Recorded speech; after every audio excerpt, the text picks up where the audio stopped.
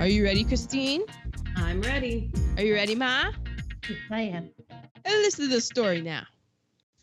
Let's go to Sweden in 1966 time frame. We are doing Ingmar Bergman's Persona. I feel like there should be like orchestra after I say that. Well, yeah. Or our computers all melt. Look at you. I'm sorry. He's rusty. Knock the rust off. I'm quite rusty. Yeah, it's been a minute. Famed stage actress Elizabeth Wagler suffers a moment of blankness during a performance on the stage, and the next day lapses into total silence. Advised by her doctor to take time off to recover, she goes to a beach house with a nurse. The particulars? Particulars. Just love the blank look of fill it in. All right, Persona. It came out August 31st, 1966. Okay, good. This is a good Halloween month, but that's 2 months before. Okay. Well, Halloween lovers do start. This is a good fall movie. It is a good fall movie. It is. So 1966 is the year that I did all of my other things on, but it came out in the United States on March 6th, 1967. So I did find that out because it's on HBO that you can watch it, and it had 1967, and I had already done the particulars, and I was in a tizzy because I had done everything for 66. And I was like, oh no, it came out in Sweden in 66. We're going to go with 66. So it's written, produced, and directed by Ingmar Bergman. He is a super famous, well-regarded Swedish filmmaker. Per Wikipedia, his films are, quote, profoundly personal meditations into the myriad struggles facing the psyche and the soul. Oh. Mm-hmm. He also directed The Seventh Seal, Wild Strawberries, and Fanny and Alexander. He was born... I want to watch Wild Strawberries. I do too. I want to watch a lot of these. Yeah, I saw a clip. Me too. I don't understand, but yeah, I do too. Sorry. I know. We will definitely get into it. We have so much to talk about. He was born in 1918 to strict Lutheran minister father. And when he was 10 years old, this is according to Wikipedia. Well, I'm sure he had a mother too. Well, yes, but his father was very strict, right. You know. You think after seeing this movie that he didn't have a mother? And he's got issues with her? Yeah. So when he was 10 years old, he traded tin soldiers for a magic lantern. Now, Ma, we saw a magic lantern because when my parents came to visit us, we went to the Academy Museum, the Academy Museum of Motion Pictures, which is new in, I don't know what it's in LA. It's off Wilshire. It's right by the La Brea tar pits. Where LACMA is. It's fantastic, especially they have this traveling. Oh, I forgot to get the curators' names because I was like listening to. If you download their app, you can like listen to like the tour thing that they could do. But anyways, sorry. They have this exhibit that is gonna be moving around, so it's gonna go on the road to different places. Man, if you're listening, if you're one of our 20 listeners and stuff, you gotta check this thing out when it comes to town. It's called Generation. It's called Regeneration. Oh my gosh. And it's basically about Black cinema from the 1870s to 1971. And oh my gosh. Of course, you all know it if you listen to this, but they make it sound like Black people didn't do anything in films. And there was such a thriving film community, a thriving output of stuff. It was fantastic. We had Oscar Michaud. There were so many great things. Unfortunately, a lot of films, are gone and lost, but they had a whole bunch of clips. They had so much artwork in it. It was crazy. I kept it together the entire time. I almost broke in the section where it was the March on Washington, and they had a whole huge Harry Belafonte thing, and it almost got me, but I didn't break, and it was glorious and wonderful. And we need to mention it. We have to mention it. We finally got to see a scene from Porgy and Bess. The Porgy and Bess. One scene. It was with Sammy Davis Jr. and it was in bright Technicolor. And you know, Ma, I was reading, and we can see a copy of it at the Library of Congress. So we might have to go to the Library of Congress. Wow. Well, I did sit through that presentation twice because I realized when it went off, I should have. Wait, was it legal to do what I did? Yes, there's no flash photography. So I was able to, because I had to film that clip for Teeny so Teeny could see it. So I sat through that presentation twice, and I got choked up the whole time anyway. It's so great. There's so many great things in it. So many, like, they just did a fantastic job because it just looks fantastic too, and it's artful, and it's not just things thrown up. So anyways, there was that, but I also bring it up because Ingmar Bergman traded the 10 Tin Soldiers for a magic lantern, and we saw those magic lanterns because they also have like an exhibit on the evolution of film. And so a magic lantern was an early film projector where the slides would be turned, you put the slides in upside down, and then it would be projected upright, camera obscura, all of that, yada yada yada. But anyways, so from 10 years old, he was obsessed with the magic lantern. In 1934, when he was 16 years old, he was sent to Germany to spend the summer, and he attended Nazi rallies and got to see Hitler speak. And the family that he was staying with put a portrait of Hitler next to his bed. And here's a quote. He said, quote, "For many years, I was on Hitler's side, delighted by his success and saddened by his defeats. Hitler was unbelievably charismatic. He electrified the crowd. The Nazism I had seen seemed fun and youthful." And then later, he says, quote, "When the doors to the concentration camps were thrown open, I was suddenly ripped of my innocence." Okay. So it's just like that, because everybody's like, "Oh, never again," and they think that that's how they get you. Exactly, that it's cool and fun, and he's so passionate, and another shout out, White House Plumbers on HBO, fantastic show, super fun. But he says like, hey, G. Gordon Liddy is super obsessed with old Hitler, and a man's like, "Hey, what the fuck is with this?" And he was like, the way that he spoke, it made me feel like I could do anything. And like, I mean, that's how they get you. So that's why you got to be on your P's and Q's. You got to keep it frosty. Do your own research. So it's also edited by Ulla Rhyme. She edited Through a Glass Darkly, The Silence and Shame. Music is by Lars Johan Verle. He also did Hour of the Wolf and was in the psychedelic rock group Meki Markmen. The director of photography is Sven Lindqvist. I'm butchering these Swedish names. I'm an equal opportunity butcherist. You know, my first boyfriend's name was Sven when I was in preschool. Oh. Okay, I'll let that go. I mean, it was preschool. This is before she was woke. What's wrong with Sven? Nothing. He's not Adam. Sven was the director of photography on over 120 films. Some of his films are Cries and Whispers, Fanny and Alexander, The Unbearable Likeness of Being, Pretty Baby. Oh, we saw that. And Sleepless in Seattle, just to name a few. Wow.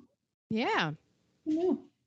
Starring as Alma, the nurse, Bibi Andersson, She was Swedish actress.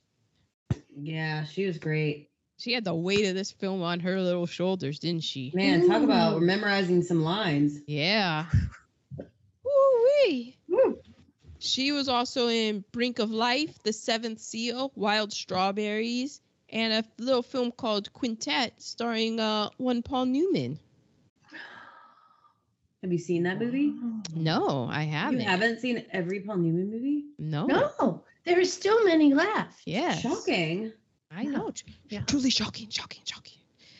We have Liv Ullmann as Elisabeth Vogler.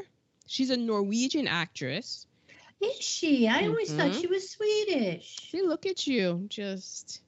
Wow, I they're went all the to same, aren't Sweden. they? Mhm. You went to Sweden too. I am Swedish. I want to go to Sweden. I heard they leave their babies outside They do. in Okay. strollers. Wait for cast. They do. We're coming And the for you, fjords. Sweden. You know, you always heard Oh, about Sweden's fine. fjords. I didn't have a lot of time to Google things, but one of the things I wanted to Google was why are there so many white people in Sweden? Oh. I'm sure Aaron has it taken. Yeah, I figured you would have it, so. Liv Ullmann, she's Norwegian. She was also in Scenes from a Marriage, Cries and Whispers, The Passion of Anna, A Bridge Too Far, and Nerd Alert. Her grandfather was sent to Dachau during World War II Ooh. for helping Jews escape from the town he lived in Norway, and he died in Dachau. Hmm. Oh. Mhm. Oh. But hats off to my man, because Oh my that's God. being about that life. Because It a lot sure of is. people, I mean, you know, a lot of people, and I don't place judgment on it because that's one of those things you like to think that you would be like Liv Ullmann's grandfather, but honestly, Trying push to comes to survive. shove. Exactly. So Yes. hats off to you, sir. Well done, sir. And we have Margareta Crook as the doctor. She was also in Release the Prisoners to Spring, Swedish Wedding Night, and The Man Who Quit Smoking. Oh. We have Gunnar Bjorkstrand as Mr. Vogler. He was also in The Seventh Seal, Wild Strawberries, and Fanny and Alexander. Wow. Joran Lindstrom as the boy. He was in The Silence, Night Games, and A Dream Play. And His name is Joran? Yeah, the J with the, I don't know if in Swedish they're umlauts, and then the RGEN. So I don't know. My literally my brain sees that and goes. Teeny told you it was going to be a rough one. Okay. I'm going to do my best to set the table for the beginning of this movie. So the film starts with buzzing sounds and a film projector. And on the film projection, we're seeing snippets of photos of various things. And then we see an adolescent boy and a huge photo of a face out of focus coming into focus. We meet a nurse who is being told about her new patient. We meet Elizabeth, the stage actress, who appears to be a selective mute. The doctor decides the best treatment would be for Alma, the nurse, and Elizabeth, the actress, to spend time in her secluded beach house on the Baltic Sea. What could go wrong? I'll say with the beginning. I was like, okay, I'm going to sit down and watch this while we eat dinner. Don't. Eat, or maybe watch the beginning first before you start eating dinner. You got to get like 5 minutes in. Yeah, I did it, but it's very few things that I'm like, oh, I can't eat. That's too disgusting. Like, I was fine. I don't know. Something about it being in black and white where I'm like, oh, I'm more art. of a, I don't like to watch disturbing things when I'm eating. Yeah, I'm fine. Dinner time's reserved for something fun and flirty and something more like the new Queer Eye season on Netflix. That's fair enough. I agree. So, Did you guys see the penis? yes. Well, I yes. saw the balls. But I was like, wait, did I just see that because it was so fast? And then I completely missed it the first time. I was listening to a podcast that they talked about, and I was like, wait, what? And then I had to go back and see. I was like, oh, yeah, there it is. yeah, it was very early. Okay, so, well, one of the snippets was a goat's head, or do we see the beheading? I have that. I have where that's Slicing. from. Yeah, Okay. it's in a Tasty Titty. Okay, so we're just going to move on, because what happens in the movie, I hardly even touched on. So, Basically, what happens in the movie, you just get to decide. yes, Honestly, I have my theory. They're in the Wikipedia articles and everything. They said that like the amount of film criticism and papers that have written on this film is very close and rivals that's been written about Citizen Kane. It's pretty much everybody has a theory, and your theories can't be proven or disproven. And Bergman knew what he wanted, but he never said what it was, because he just wanted whatever the audience wanted. What you got out of it. Yeah. It was, I have a quote later, but it was something about feel. It was like, it's more of the feeling that I want the people to have.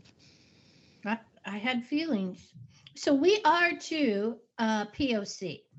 Now, did I tell you it was set in Sweden? 1966. Nary a dark face in the crowd. This might be the whitest film we've ever done. Yeah. I mean, subject matter, the setting, the casting, like where it is, what it's all about. Like it seems like peak white people shit. Oh, I may be frank. Yeah, that's true.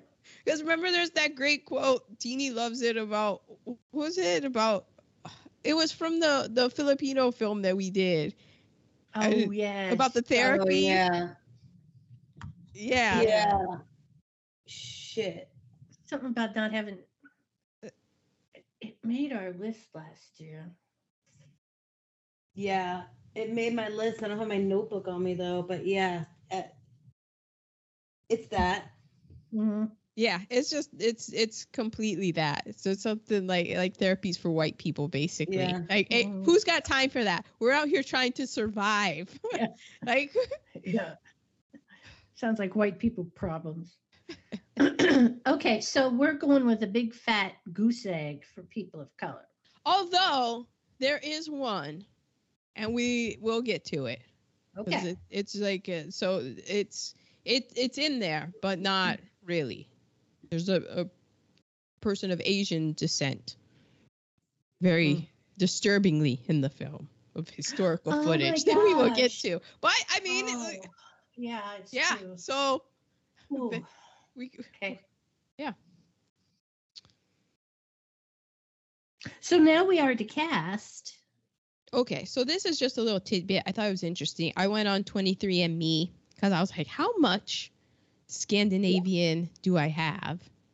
And I thought it was very interesting that on 23andMe, England, France, Germany, Norway, Sweden, and Finland are all grouped together. Yeah, that is interesting. Say that again. England, France, Germany, Norway, Sweden, and Finland are all grouped together. And but then, 23andMe? Yeah, as like those, like they have, like they break it down so that, like with mine, I'm mostly German and French, and then there's like 2% of Norway and Sweden. But when you look at like the colors, like in the Broadway, like, you know, Africa will have East Africa has a different shade than Northern Africa, because there's just like genetic differences between those. But all of that area is kind of the same, and it kind of makes sense when you think about the Vikings and stuff, how they came down and were just like, you know, doing stuff. So that I just thought it was interesting that they were all the same, because I would have thought, oh, it's just Scandinavian, like that's that and that, but they are like clumped together. That's interesting. And then like Spain is its own thing, and then like Italy, like Southern Europe and stuff. So it was just very interesting. I got all that in me. So I'm talking about my peoples here. Nobody can get mad at me. Psych, right? And I'm gonna say, it's my understanding that with my sister's DNA, there was no Scandinavian in it. So the Scandinavian didn't come from the white side of her family, if you get my drift. Oh, interesting. I didn't even look at that up. breakdown. It's possible I'm wrong. Well, okay. I stumbled upon this thing that happened in 2022. Have any of you all heard of Sweden Gate? Okay.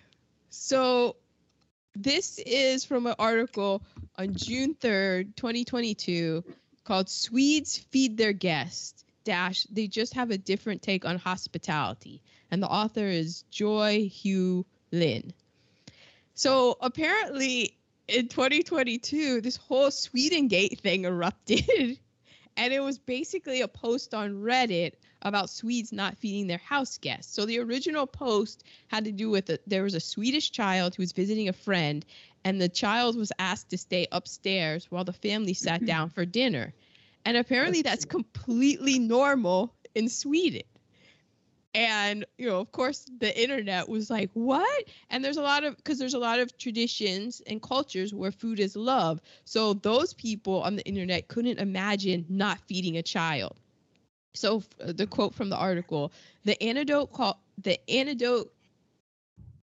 story called into question the commonly held utopian vision of Sweden as a happy, highly functional, tightly knit society backed by a potent welfare state.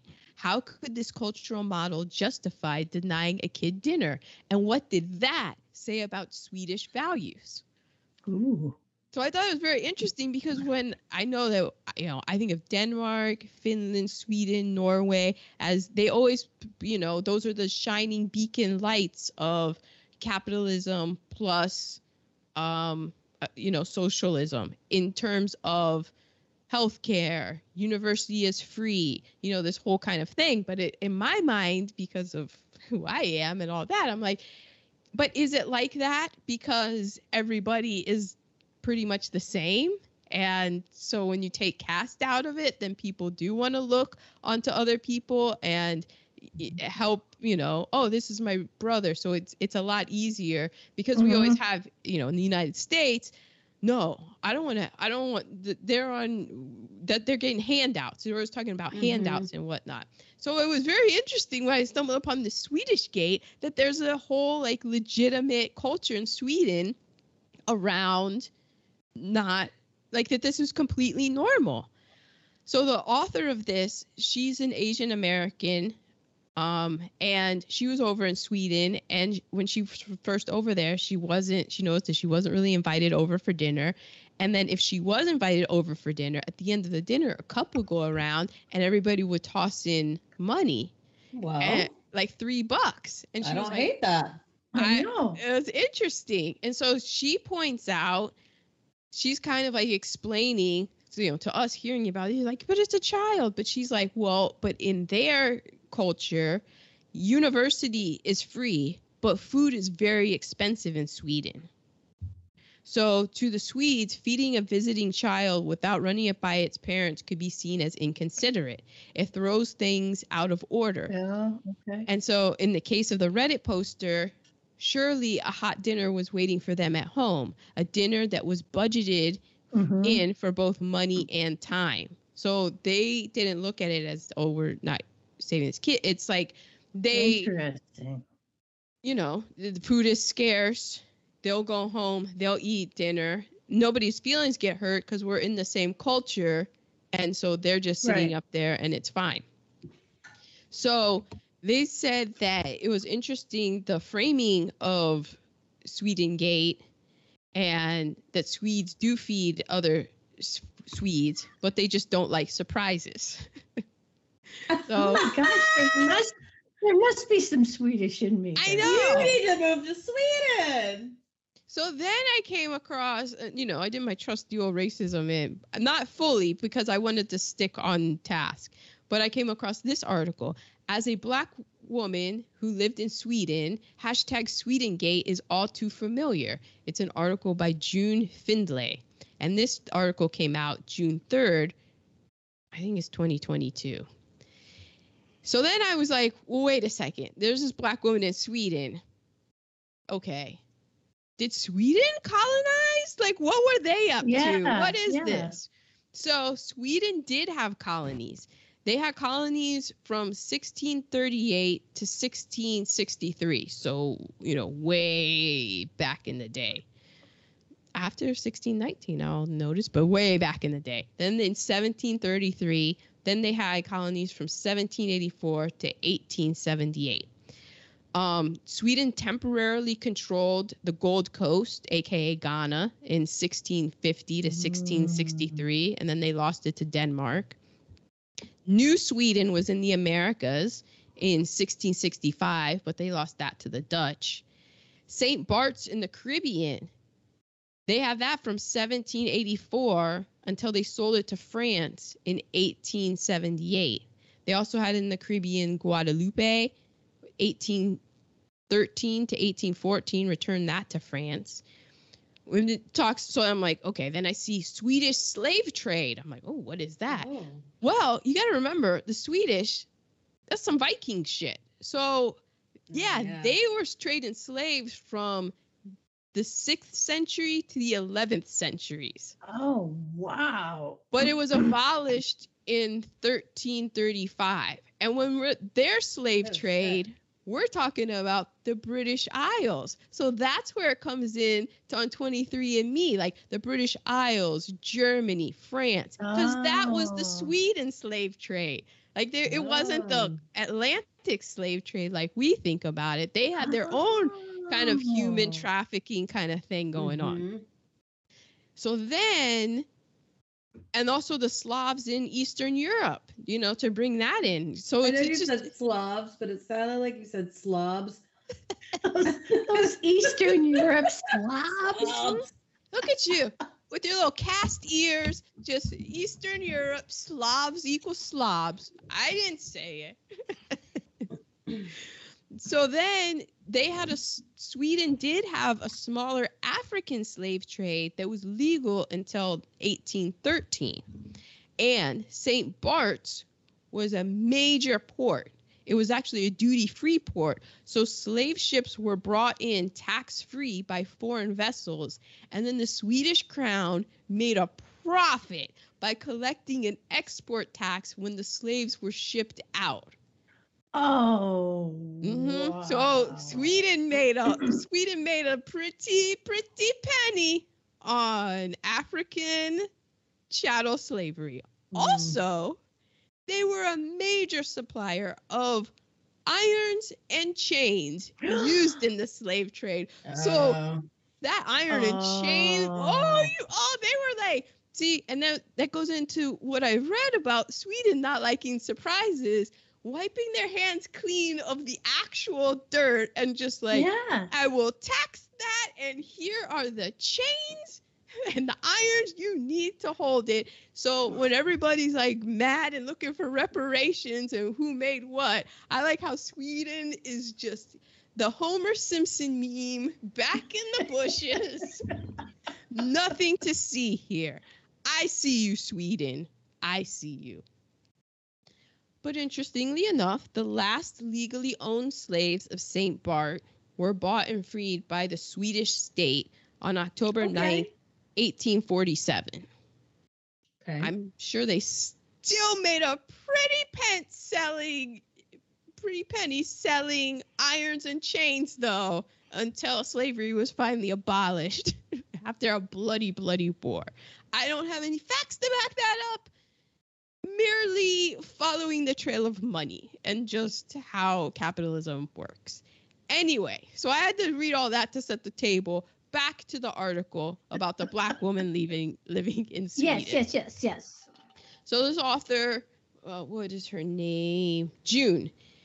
She went to Sweden as a student, and she found the whole Sweden gate very interesting on Black Twitter, especially, and other ethnic groups around the world and their diaspora. So she says how Sweden and other European countries like it emphasize the notion of immigrants must integrate their lifestyles, customs, and even humanity to the country in which they settle. And many expect this assimilation, even if those customs not only run counter to what the immigrants' home traditions are, but against what most humans would do, aka serve food to a guest in your house. So if you move to Sweden, basically she's saying, like, you know, if you move to Sweden, they expect you to do what Sweden does. And if you're and not serve your people. Yeah. I love it. Okay. Not responsible. So then she says, yeah. The more I read about Swedengate, the more I'm like, oh yeah, they sound fine. They sound perfectly happy and well adjusted. So then she says, spoiler alert, Swedish people do feed their guests sometimes. But in her experience, they are quite excellent at making you feel quite alone / different if you are not white or white passing person born in Sweden. Oh, shit. Wow. So at this point in history, I think that it's kind of interesting to notice the places where you just see a whole bunch of white people. And this is just one of these life lessons that I kind of have just noticed, that there's usually a reason for that. Mm-hmm. There's usually, and it isn't, sometimes it's Yellinch people, it's sundown towns, and other times it's just that cold Swedish indifference that just makes you feel so very alone. Oh, I gotta say, I've never done a DNA test, but I feel like now I probably have some Swedish in me. I think it's why we get along.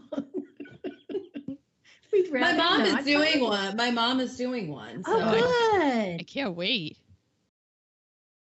Okay. But you got a lot of Tim stuff there too.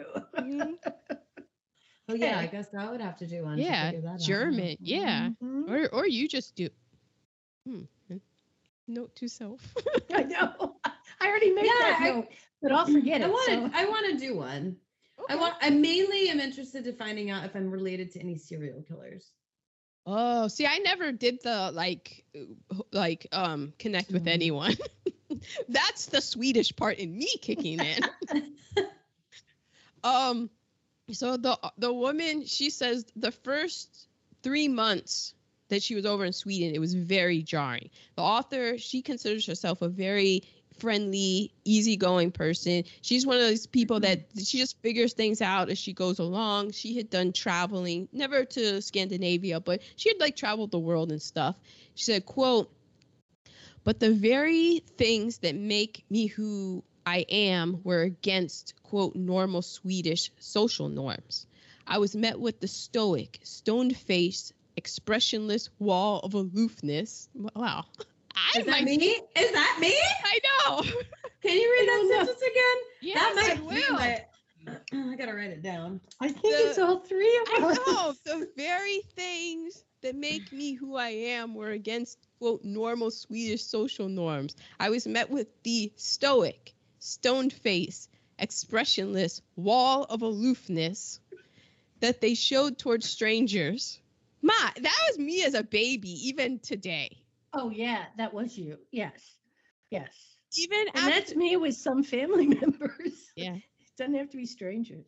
Even after a night, see, this is you, Ma. Even after a night out of drinking and having in-depth personal conversations, there were awkward stares from people who couldn't figure out who I was outside of their neatly confined boxes. Ooh. So she's just walking around breaking people's brains in Sweden. Yeah. She says, Swedish society follows many, quote, rules. One of the most interesting ones to me is the concept of, and this I did not look up, so buckle up. Oh, my brain says, allemansstraten, or the right of public access. Why do you think? What's so funny? Because I get so mad when people aren't on the right side of the sidewalk. What did you took this very literal? Wait, writer's strike? Yeah, writer's strike. Yes. Oh, that's funny. The right of public access. It's the right to everyone to enjoy Sweden's nature, including foraging for mushrooms and berries in one's local forest, like they were doing in the movie. What was that, Teeny? I said they were doing that. Mm-hmm. I was like, are they about to go on a trip? Like, oh, is that the whole movie? Was she on? You're the first person I've ever heard bring that up. That's a good point. Is she was tripping on mushrooms. That is a great point. Lock that in. That's a good one. So this is also, Sweden also has in their rules the right to refuse hospitality, and it all depends on where you live and who you're interacting with. They could just not be hospitable. So then she quotes from this book called The Almost Nearly Perfect People, Behind the Myth of Scandinavian Utopia by Michael Booth. That sounds like a very interesting book to read. And she says it helps to illustrate in this quirky account of Swedish history of the individual's relationship to the state and how it manifests in everyday life. Quote, one must be able to solve one's own problems. Swedes don't like to ask for favors of each other. They keep their problems to themselves and suffer in silence. To ask for help or even to give it is a low-level social taboo. Debt of any kind, be it emotional, a favor, or cash, is to be avoided at all costs. I'm living a Swedish lifestyle in my own mind. I was like, yo, I kind of feel that. Other than not accepting others, they're kind of onto something. Quote, the Swedish system's logic is that it is dangerous to be dependent on other people, to be beholden to other people, even to your family. Mm-hmm. Which it kind of makes sense why then they kind of got out of the slave trade in a weird way to me. We will supply you what you need to uphold this caste system because look around, we're at the top. We don't have to worry. But, oh man. Okay, so then the author says, quote, the reality is that the very essence of humanity is to depend on other people to survive and thrive in your own life and in society as a whole. So then the author illustrates how she made her friends that she made at university were actually the international students because they bonded over their otherness. So there would be people from Africa, people from Israel, all sort of different cultures. And what they really enjoyed, because in their culture is about food and cooking, so they would, like, somebody was maybe Japanese and they would cook Japanese curry.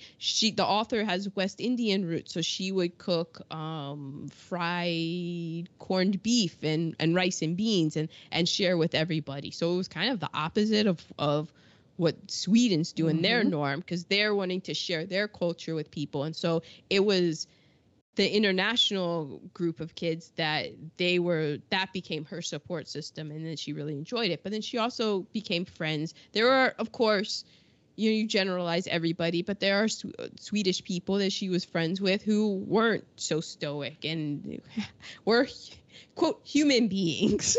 Right. Had feelings. And so she and her friend decided that when they were graduating that they were going to throw an Animal House style toga party. Oh.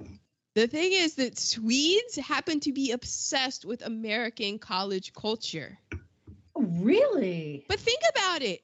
What do we like? College culture is a $1 billion industry. College football, like college sports. Yeah. Movies, TV shows like Animal House showing the college life, parties, all of that, college basketball, all of that.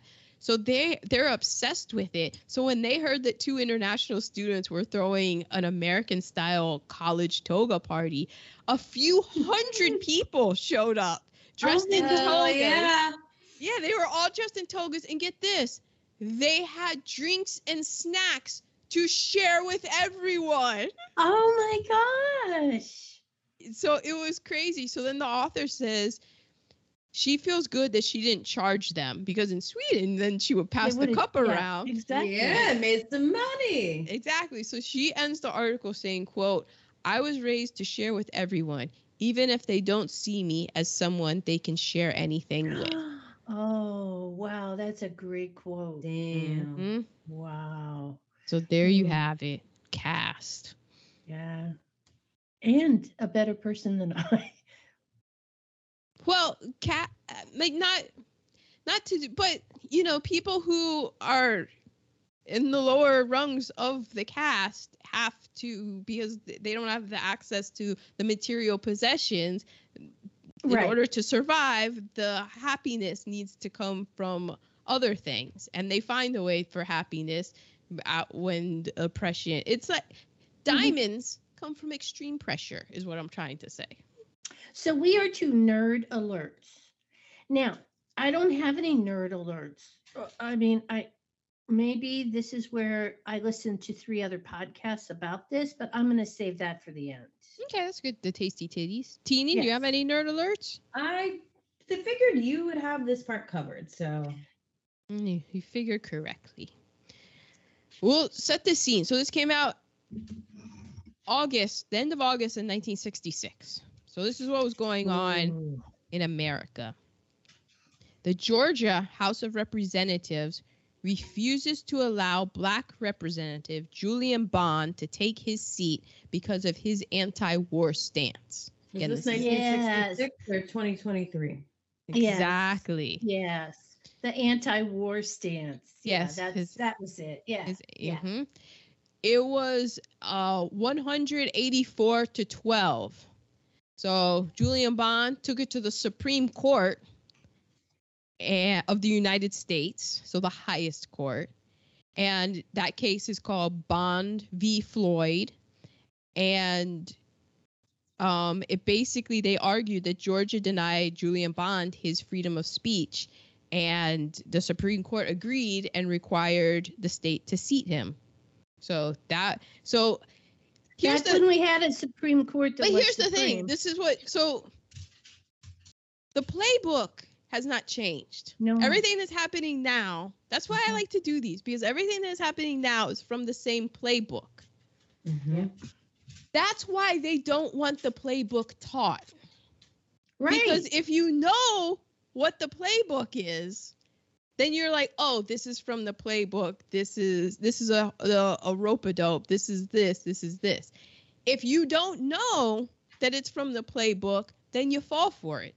Every freaking You fall for it every freaking time. That's why you got to study the playbook. Look at NFL quarterbacks while they wash out. You got to be able to study and retain and know the playbook. You can't study and retain and know the playbook, you'll wash out of the league. That's why they don't want to teach the playbook. Because if they taught the playbook, and people will know that this is part of the playbook, this has happened before. But people, they give them their phones, give them all these stuff, don't make history boring to people, they won't care, blah, blah, blah. Moving on. In January, LBJ, Lyndon Baines Johnson, the president, he says the U.S. should stay in Vietnam until the communist aggression there is ended. Mm-hmm. In March, the United States announces substantially increasing troops in Vietnam. Mm-hmm. Mind you, so Julia Bond, also ahead of the curve. He always was. He was, yeah. Mm-hmm. John Lennon tells a reporter the Beatles are, quote, "we're more popular than Jesus now." And people lose their fucking minds. Really? You and don't yet say. we have Donald Trump saying pretty much the same thing, and people are rallying for him. But then, there's so much backlash with John Lennon, and he's like, I didn't mean it as a lousy religious thing. He just meant it as purely like, we're the fucking Beatles, and in that sense, where's the lie? 1966, Beatlemania? Yeah. No, come on. They were huge. On March 19th, 1966, Texas Western Miners defeat the Kentucky Wildcats in basketball. Why is that a big deal? Well, the Texas Western Miners started, clutch the pearls, 5 black players. And thus, it's important because athletic recruiting became desegregated. Money! Because they lost, and they're like, oh, them boys can play. Exactly. Not out of the goodness of anybody's hearts. In July, Jim Brown just passed away yesterday. She just passed away yesterday, Mr. Brown. He's over in England shooting a little film called The Dirty Dozens. And this was after in the previous season, because he played running back for the Cleveland Browns. Yes, and he did. He had just won his 3rd MVP award. It's the MVP of the entire league, his 3rd one. And he was over in the off season shooting a film. And he was threatened by the owner of the Cleveland Browns, one Art Modell. Mhm. And Jim Brown's response to that threat was, I'm retiring from football at the age of 30. Peace out. Deuces, everyone. And he retired. Jim Brown was out and done with football. He did the for what and for who and bounced. Awesome. Also, how you feel about that, Art? Mm-hmm. Also, in 1966, a sniper kills 14 from the top of the main tower building at the University of Texas at Austin.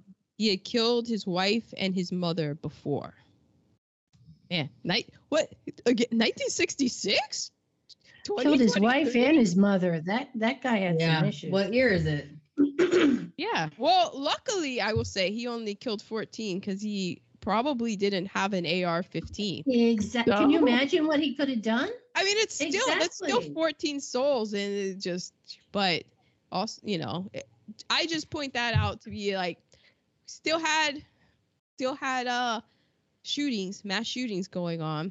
And then I noticed this in 1966. I had to put a special coup watch. And this is only through the end of August 1966, because there were so many coups. There were also a lot of plane crashes in 1966. Yeah. So I just decided, all right, focus, Aaron. This is coup watch through the end of August. We had the Central African Republic. We had the Republic of Upper Volta. That's also in Africa. We have multiple coups in Nigeria. We had coups in Syria. We had coups in Ghana. We had coups in Argentina. We had coups in Burundi. And I probably missed a few, and that's only up until August. And then, finally, 1966, we start daylight savings. That starts in 1966. Didn't start. Are we stopping? Are we stopping it? Did we hear for sure? I think that we're going to stop it until the first summer comes, and then it's going to get restarted. That's my prediction. Well, it'll all depend on money. Yeah, but that's why we started it, because of the extra hour. That's extra commerce. It's extra people coming out. That's why if you want to stop it, unless it'll just be interesting. I just feel like it's going to be a thing where, oh, wait, what? Now, like one of those. It's like, yeah, you didn't read the... Feel like everybody will complain because they complain now, and then they're going to complain about what's different when it changes. So the top films, North America in 1966. Number 5 was A Man for All Seasons. Number 4 was The Sand Pebbles. Never heard of that. Number 3 was Who's Afraid of Virginia Woolf. Ooh, ouch. Number 2 was The Bible, in the beginning. And that's before Mel Gibson. And the number 1 film of 1966 was Hawaii. Directed by George Roy Hill, based on a book by James A. Michener. Yeah, like a huge, a huge book. And Julie Andrews was in that, if I am not mistaken. Oh, interesting. The Oscars, these are the 39th Annual Academy Awards. The Best Picture nominees were Who's Afraid of Virginia Woolf, The Sand Pebbles, The Russians Are Coming, The Russians Are Coming. Oh, we did that. Mm-hmm. Alfie, and the winner for 1966, Best Film, 39th Academy Awards, A Man for All Seasons, which we'll have to do. And those are my nerd alerts. Christine, I'm assuming we're just moving on to reheatables. So, as we have done before, this film requires your undivided attention. It does. Like, there's not time. I tried stopping it and writing. No, I gotta just. I just had to go with it because I had no idea where we were going, and so. And you have to read subtitles. Mm-hmm. Yes, yes, and so I have very little of the next couple categories. For negative reheatables, at the first, the nurse comes in to see Lisbeth, in the hospital. She had on pumps. She had on the pumps that made your aunt's toes look the way they look. Oh. Even back then, nurses wore nursing shoes, not pumps. Interesting. Unless she's playing a role. Anything is possible with this movie. You can say unless, and it could be true, could be not. Mm-hmm. My other negative reheatable was, what the fuck? And that's where I stopped. But I have so much more to say later. Okay. So those are my negatives, other negatives. Okay. I have the beginning, just because you need to be prepared. Don't eat dinner for it. Yeah, the beginning is very odd. It's very film schooly. Like, it is very film schooly. And I didn't hate it. I just didn't want to eat it Yeah. while looking at it. Understood. Oh, go ahead, Teeny. Sorry. It's a film that makes you go, why? Mm-hmm. Why? Mm-hmm. Sleeping in long nightgowns. That's not good. Your legs, like if you have to move your legs around, not going to work out. Mm-hmm. I used to enjoy a long nightgown. Not anymore. Yeah. Shut up about Carl Henrik. Yes. Yeah. Well, and just shut up. But you can't do that because she's the only one talking.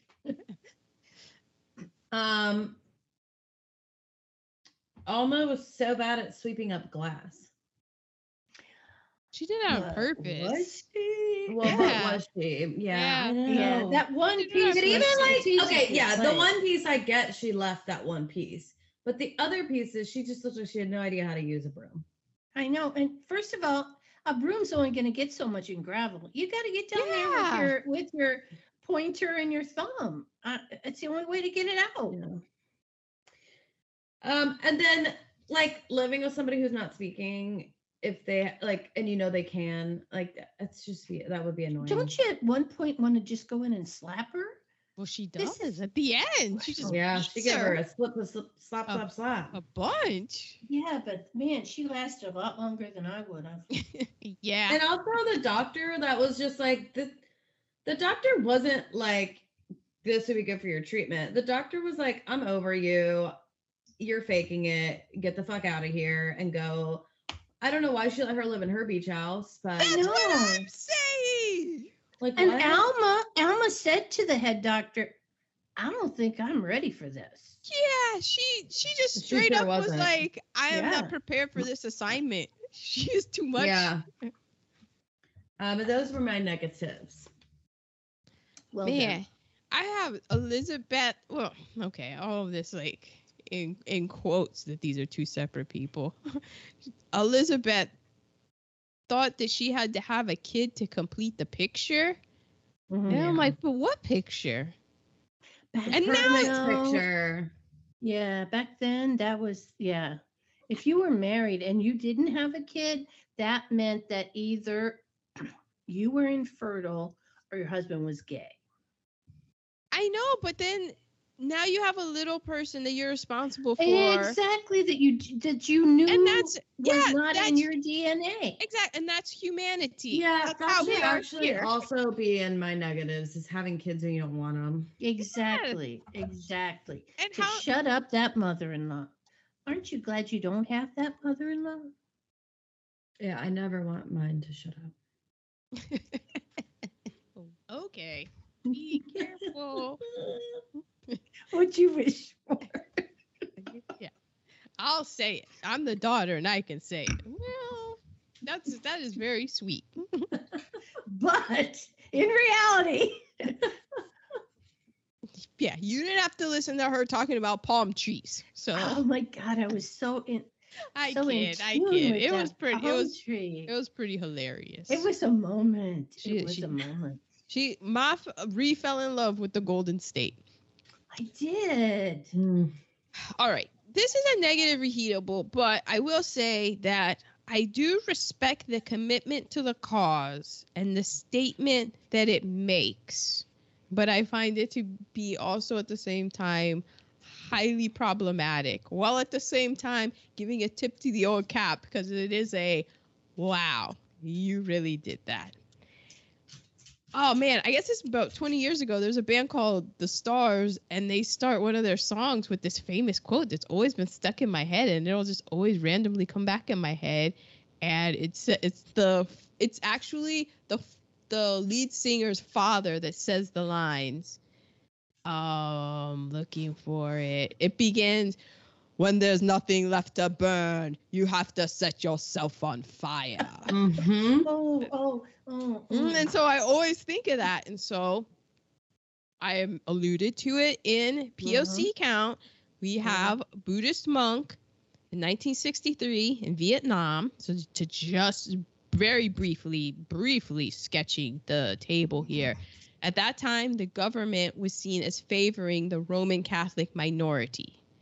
Now, at this time, France was already involved. So the government and all of that, take what you will, it was pretty much propped up and backed by the French. I don't think I'm speaking out of turn here.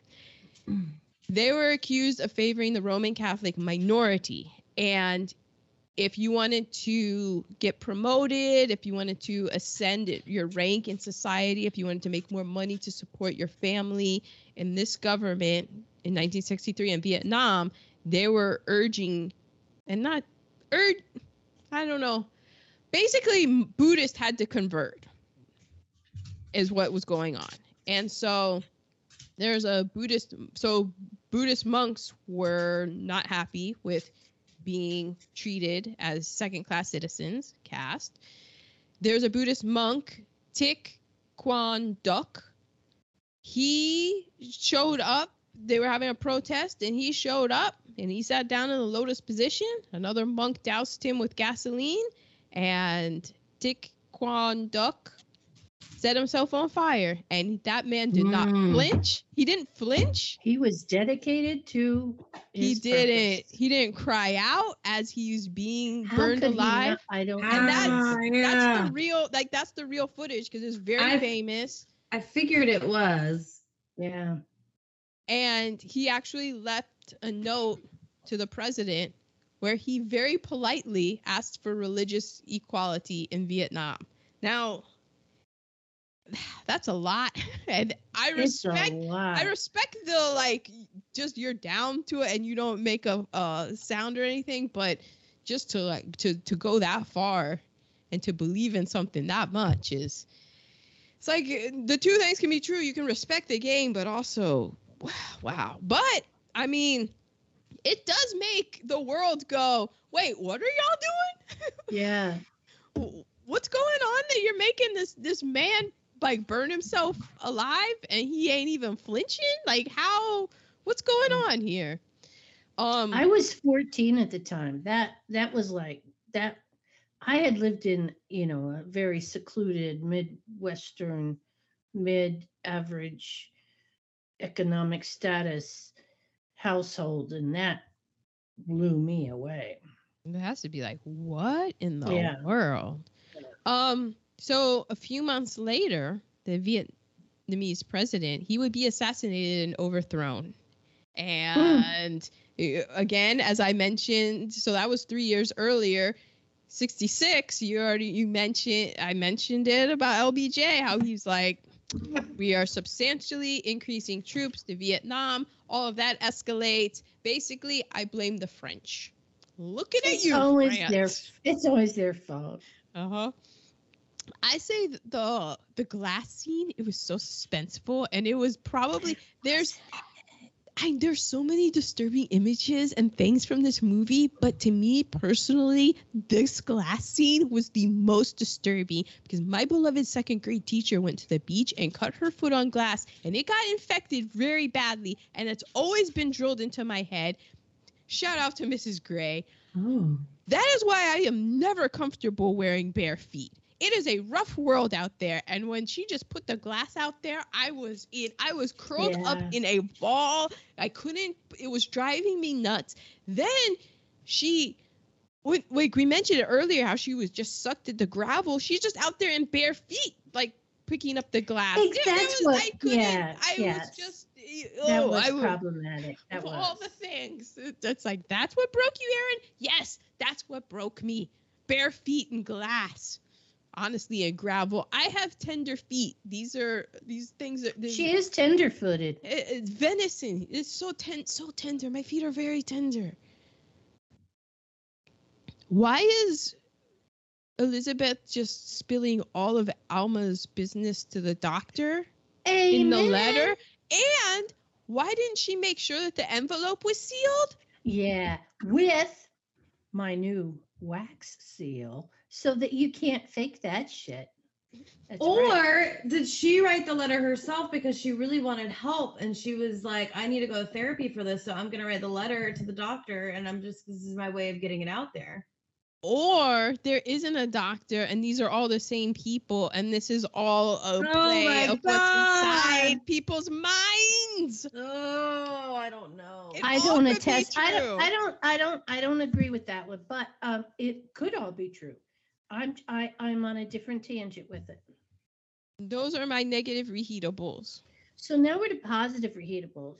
And if you heard my last negative reheatables, my last negative is my positive. What the fuck? I know. It's just a positive. What the fuck? We keep watching to see what's going to happen now. I was riveted. Yeah, I was too. And that it was a perfect setting. I mean, we were on the Adriatic Sea, spring break of 92. And you guys had to wear your winter coats with sweatpants pulled up to your knees because you had to get in the water. It was spring break. The Baltic Sea is north of that. Yes, so it was cold and brutal weather, and it was in black and white, and the rough edges of the rocks, and okay. Do you know that so I looked it up because I was all like, why wouldn't the doctor want to stay in her beach house in the summer? Because summer would be so precious, I'm imagining, in Sweden. The probably hottest 3 months. Well, the sun, that's the thing. The sun in the summertime, I think they get maybe a sliver of darkness. And if you're, depending on how far north you are, but the days in the summertime are very long. The hottest month in Sweden is July, where it averages 64. See, I could have been a Swede. Well, I never would have met your poppy, and you never would have happened, but yeah, that's as hot as I needed to get. Well, is it my turn? Are you done with your? No, it's you, Ma. I am done. Mine was what the fuck. Oh, teeny. Oh, that's your only positive. No, I have more, but you can go ahead. Oh wait, you already did your. I'm confused too. Go, Teeny. I'll go after you. Okay. Swedish spellings and names I enjoy. The double S. Sven. Well, I guess you have a Sven. real thing for Sven. And yeah, who knew? I think I saw a picture of him somewhere. Let's find it. Me and him. It was He probably was- the deal sealer was, what's your middle name? Steven.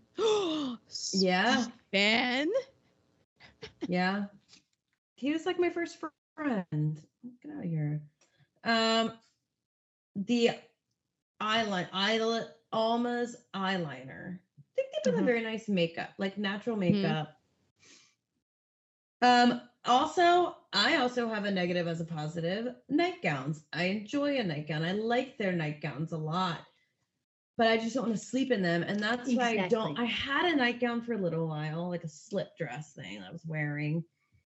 But then it was like, okay, so I wear my work outfit. Then I go to the gym and I come home, take my shower, and then I put on my nightgown. But then I have to change again to get into bed. Like, no, thank you. Yeah, exactly. 'Cause I can't sleep in a nightgown. Mm. And then I liked that it showed them packing up the cottage at the end.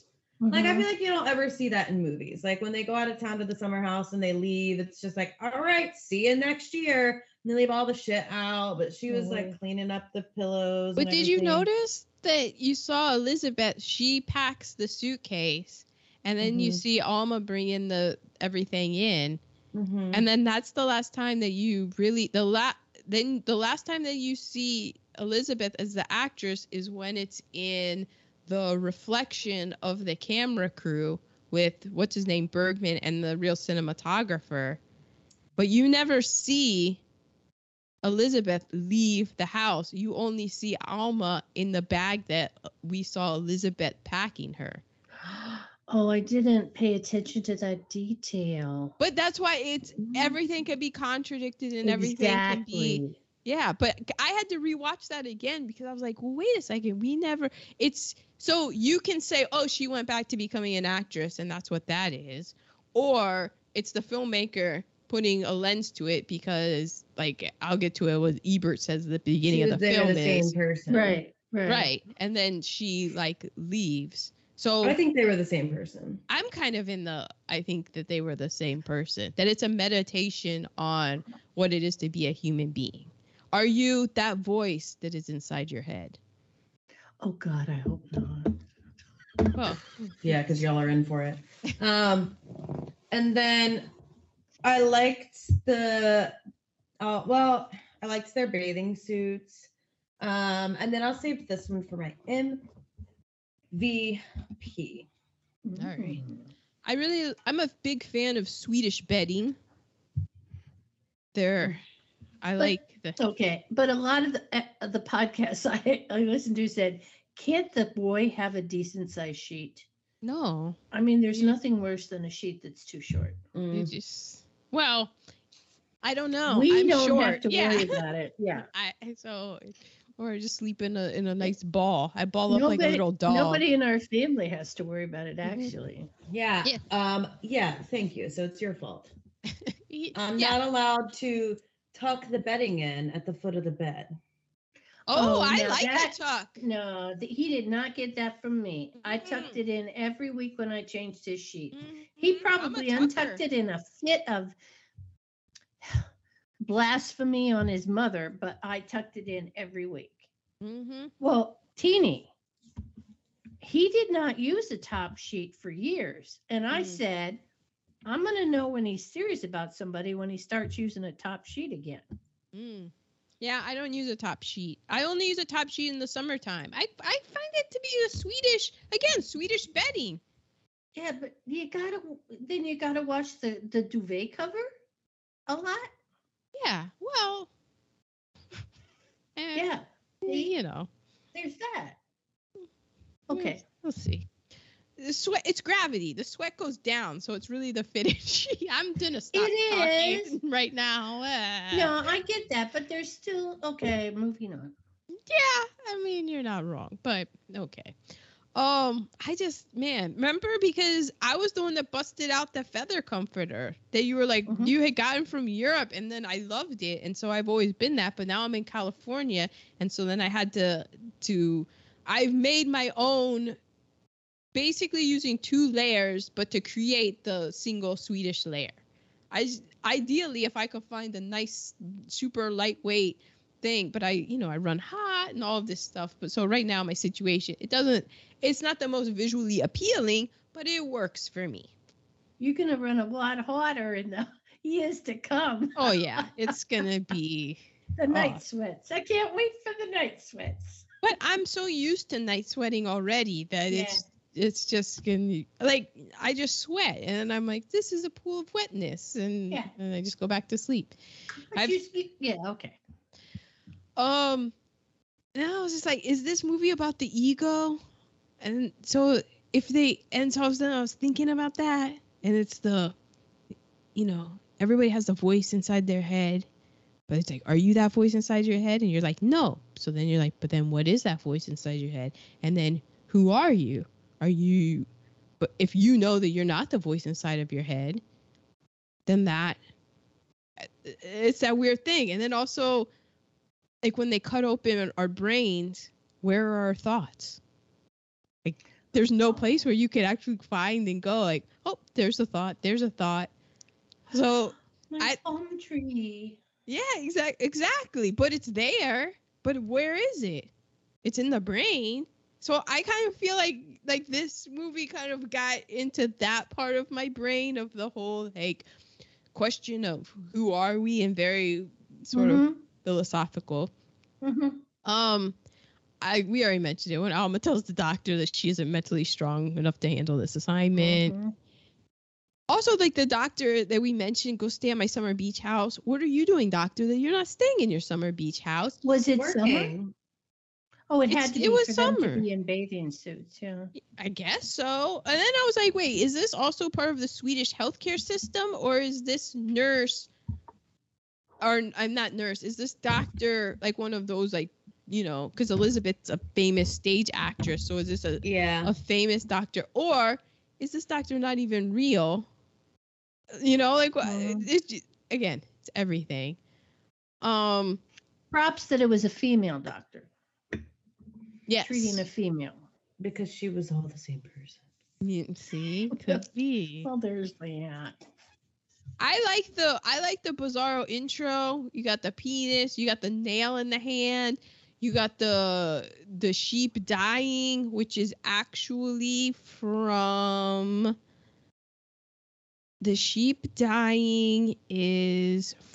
a film. It's actually from a Louis Buñuel film. His famous Un Chien Andalou, the 1929 film. Why is that film famous? There's a Pixie song, Debaser. Slicing up eyeballs, I want you to know. Because there's a famous scene in Un Chien Andalou where a razor blade goes across an eyeball. No. Yes. And that's why it's so famous, because everybody's like, oh my God. So that the sheep is from the same Louis Buñuel film, Un Chien Andalou, with this famous eyeball slicing scene that was referenced in a very famous Pixie song. It's all coming together. I like how only Bergman really knows what it means. He made the film for himself while he was recovering from a pneumonia. He says that this film saved his life. He didn't care how it did commercially. He said that he would rather it be felt than understood. He said, and so because if you go to film school, you're going to see this and you're going to be like, I can do this. It's just images and all of that. Every film student tries their hand in it. Hence, I made a film called Johnny Got Gangrene. And guess what? I'm here with you all. I am not a Bergman. Somehow, he just makes it work in this way where I'm like, God damn it. And makes it look easy. Yeah. But it makes it look easy that there's so many bad attempts. There's so many people just being, there's a great quote I have later about being pretentious, and I'm just like, this is why he is who he is. Sometimes we fall into this when we do this, like, yeah, I get it. Ingmar, this is why he is who he is. Sometimes we're like, Ingmar. Oh, that's what it is. But in this case, I get it. There's the weird, okay, this is like just me. When she was driving with the letter and she reads the letter, did you notice the weird seatbelt that was just the loop that was on the side? I didn't notice it. I did, because I was like, what the fuck is that? And it was just there, and I wouldn't even call it a seatbelt. I'd call it a weird suggestion of a seatbelt. Well, when did seatbelts first come in? Interestingly enough, the 3-point seatbelt was a Swedish invention. It was. In 1959, Volvo. 1959. I wonder when it came to American cars. Well, Volvo came out with it, and then get this. Volvo gifted it to the world. They let other cars. They didn't ask for extra money for everybody to use it. Yep. This is saving lives. I'm giving it to you. And that's in the Swedish. I guess Not it goes. the sharing people. No, I think it's I don't know. What I'm hearing is that Sweden just like, they get to just play fast and loose with rules. I'm sure there's Swedish who's like, no, these are the rules, and it makes sense to them. Yeah. But to me, I feel like there's a lot of Swedish blood that dripped down into that French and German that's in me. It kind of feels a little haphazard if they just decide, but that's just an outsider looking in. I'm sure that they have their own, like, oh no, it's that, because they also have this like culture of not talking about themselves, and but yet that's so German. Swedish German, very similar. But the Swedes, man, know how to write killer pop songs. But, I mean, there's just a little bit of water in between northern Germany and southern Sweden. And you got the fjords there. So, yeah, that makes sense. Well, yeah, because, I mean, there's so much history, and that's what I alluded to. You know, the Vikings, they're going back. That's why it's all there. That's why we have it in us. They're making their, they're just. Okay. So spreading that seed. Are everywhere. You done with your positives? Those were my positives. Okay. So I looked up this quote because I did listen to 3 different podcasts. This was a gift this week. Christine was so busy with work, we couldn't do it last week. So I had an extra week, and I'm working on Christmas cards. So I'm in my room, and I listened to 3 different podcasts, which is very unusual for me, but I really enjoyed each one of them. So this is one of the quotes, quotables. This is the doctor talking to Elizabeth. I understand all right, the hopeless dream of being, not seeming, but being. At every waking moment alert, the gulf between what you are with others and what you are alone. The vertigo and the constant hunger to be exposed, to be seen through, perhaps even wiped out. Every inflection, and every gesture a lie, every smile a grimace. Suicide? No, too vulgar. But you can refuse to move, refuse to talk, so that you don't have to lie. You can shut yourself in, then you don't need to play any parts or make wrong gestures. Or so you thought. But reality is diabolical. Your hiding place isn't watertight. Life trickles in from the outside and you're forced to react. No one asks if it is true or false, if you're genuine or just a sham. I have to do it. Such things matter only in the theater and hardly therever. I understand why you don't speak, why you don't move, why you don't create a part for yourself out of apathy. I understand, I admire. You should go on with this part until it's played out, until it loses interest for you. Then you can leave it just as you've left your other parts one by one. So that's pretty much what I think the film is about. Her Yeah. realizing, is this all there is? I'm out here speaking somebody else's words. I'm not living in truth. So I'm just going to choose to not talk anymore. Then at least I won't be telling lies anymore. Yeah, but then her identity becomes the person who is no longer speaking and no longer talking. Like she thinks that that's the solution, Right, and then right. and then the movie, that's what she's saying, is that it's And not. then that's her new role. And then her quote, because she always wants, at the end, she wants her to say Yes. nothing. She wants her to say nothing, but really, what is nothing? It's no thing. That's why I listened to an interesting podcast. It's a philosophical podcast and stuff, and it was saying, somebody was like, "Oh, who are you? Like, what do you do?"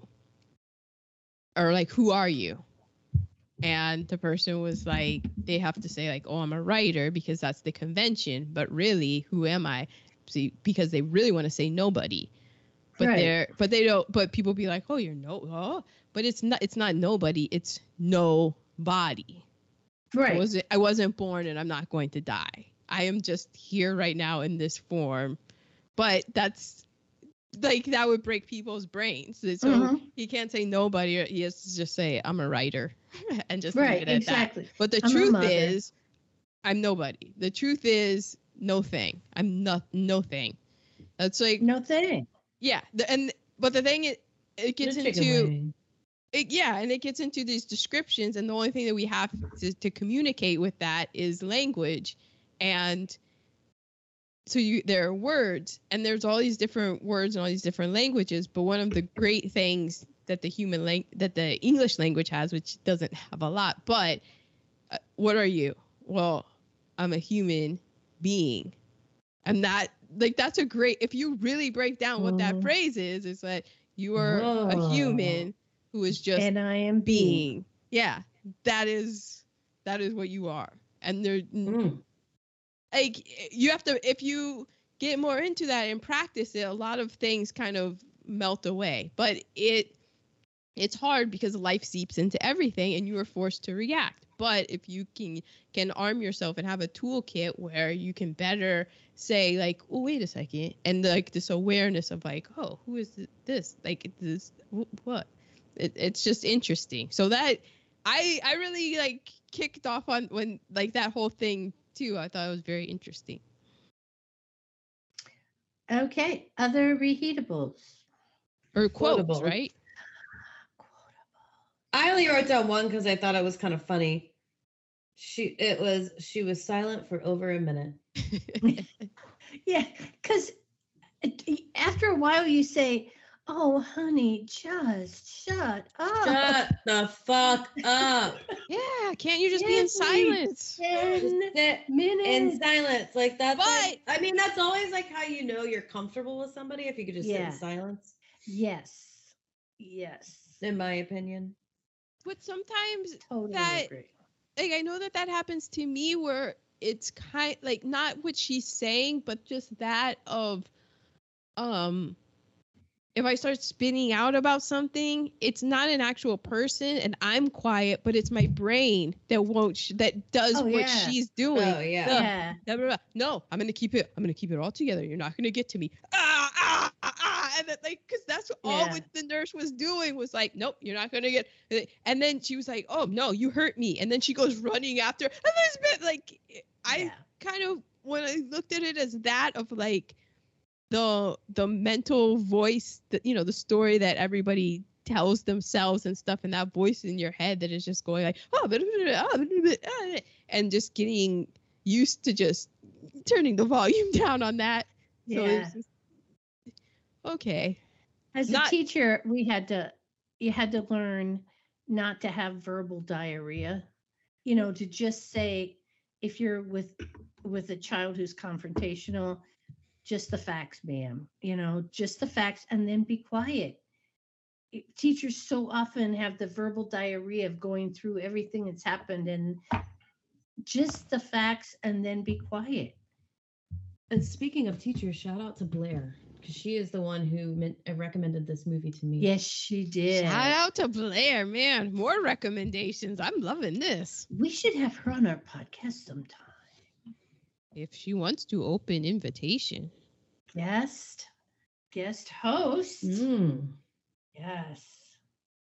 I have don't misunderstand me. You're much prettier, but we are alike in a way. I think I could turn myself into you if I made a real effort. I mean, inside, I could turn yourself into me just like that. Although your soul would be much too big, it would stick out everywhere. Oh, yeah. Yeah. Yeah. very There's interesting. so much going on in this movie. There And is. nobody can ever come up with a definitive answer because he left it up to everybody's. Oh, and this was a wild movie to watch. I watched it Mother's Day weekend, and I was like, "Oh my gosh, this is wild." There's a lot of, you got a lot of mother shit to go through. Awkward.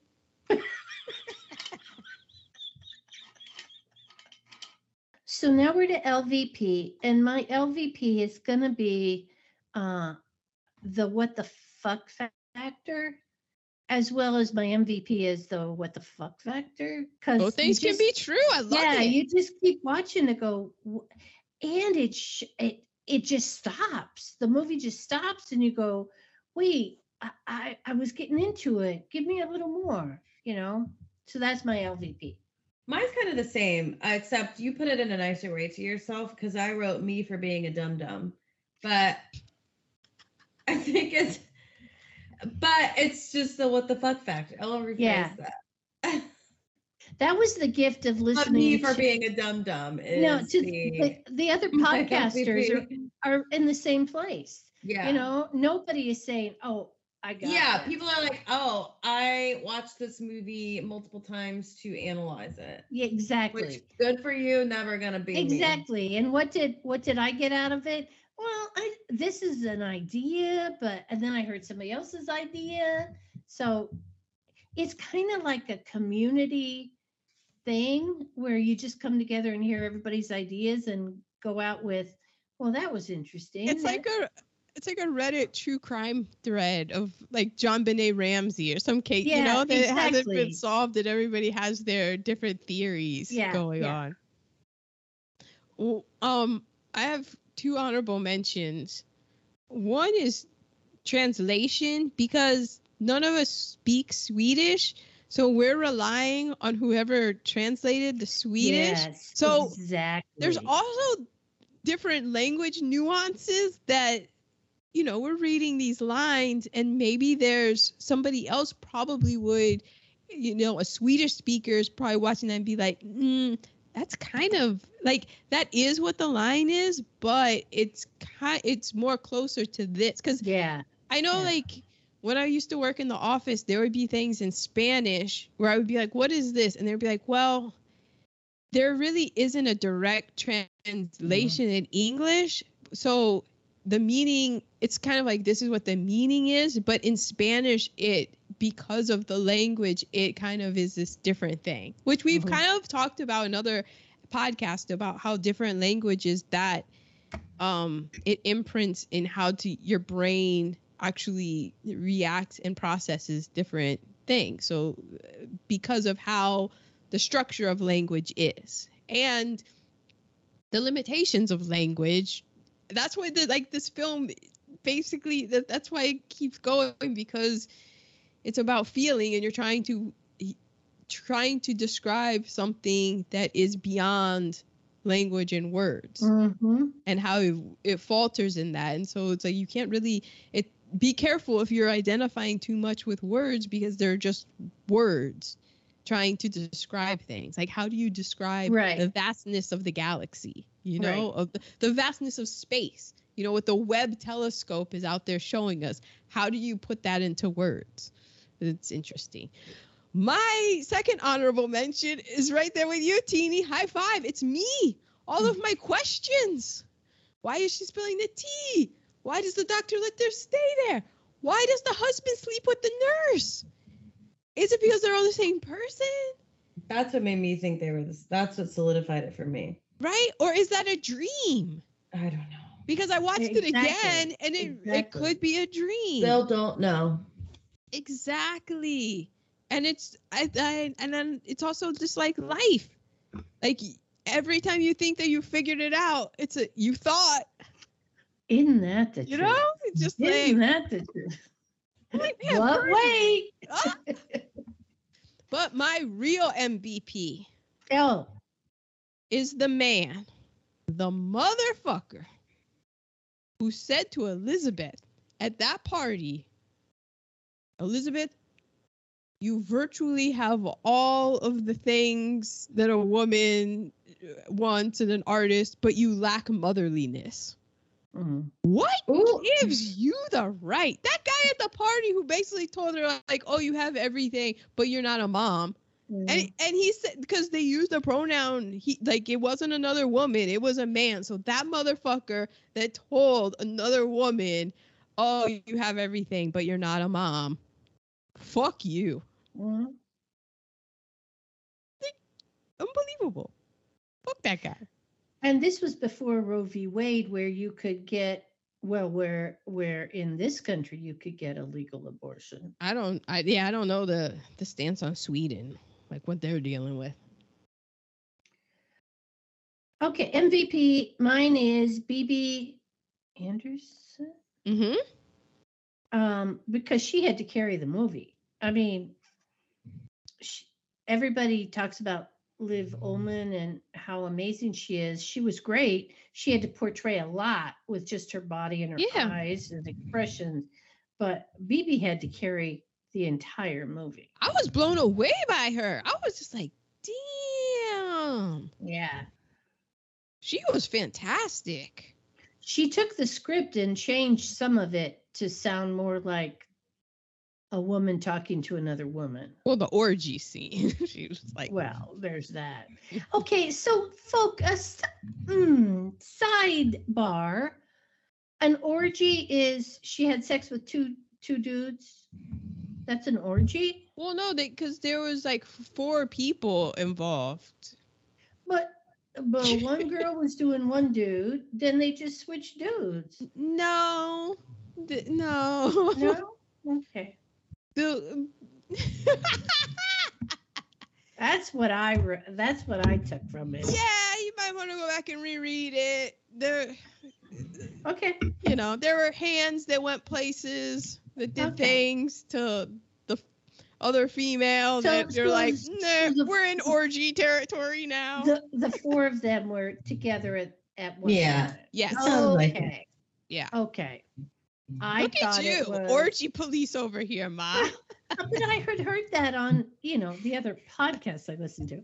So I was like, is that really an orgy? Okay. If were you 4 people at one time, okay. Oh, it's only 4 people. Ma, clutch the pearls. No, my thing was, I thought he finished with her, then the 2 dudes just switched places. That did not constitute an orgy for me, but okay. I see what you're saying. Thank you. Also getting a glimpse into your past. Only 4. Light work. Is it my turn? Please. It was the mescaline. So have you all ever heard of the word hygge? Hygge. No. And you pronounce it hygge? No. So this is a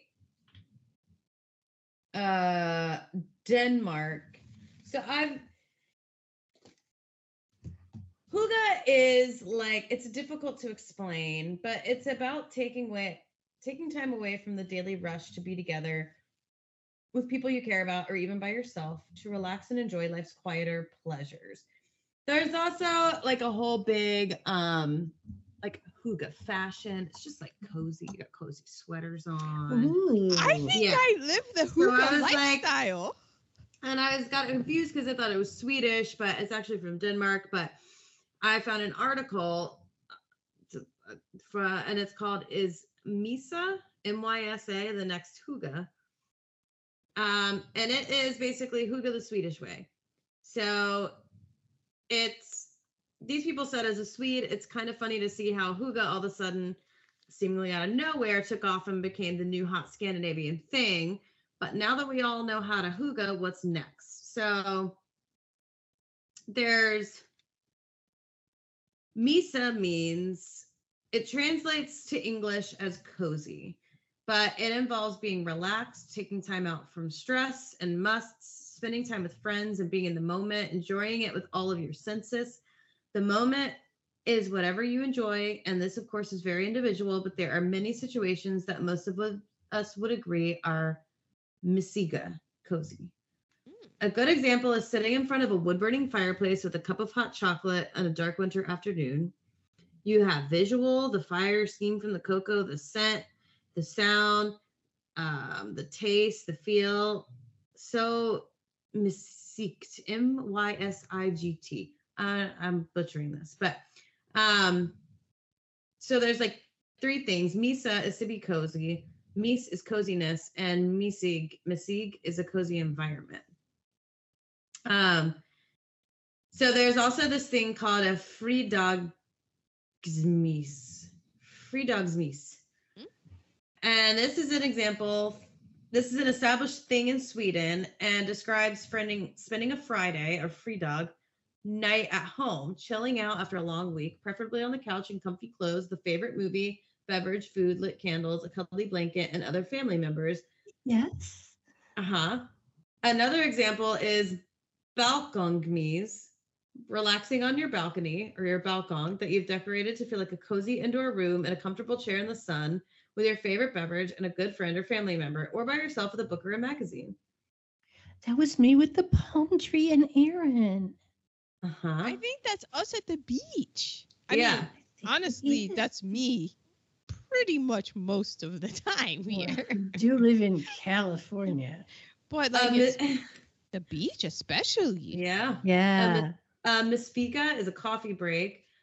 A figa is a coffee break. So a misfiga, in the colder months, you and your friend out shopping, you decide to stop for a figa or coffee, and you go in from the freezing cold to a small cafe with old worn wood floors. There's lit candles.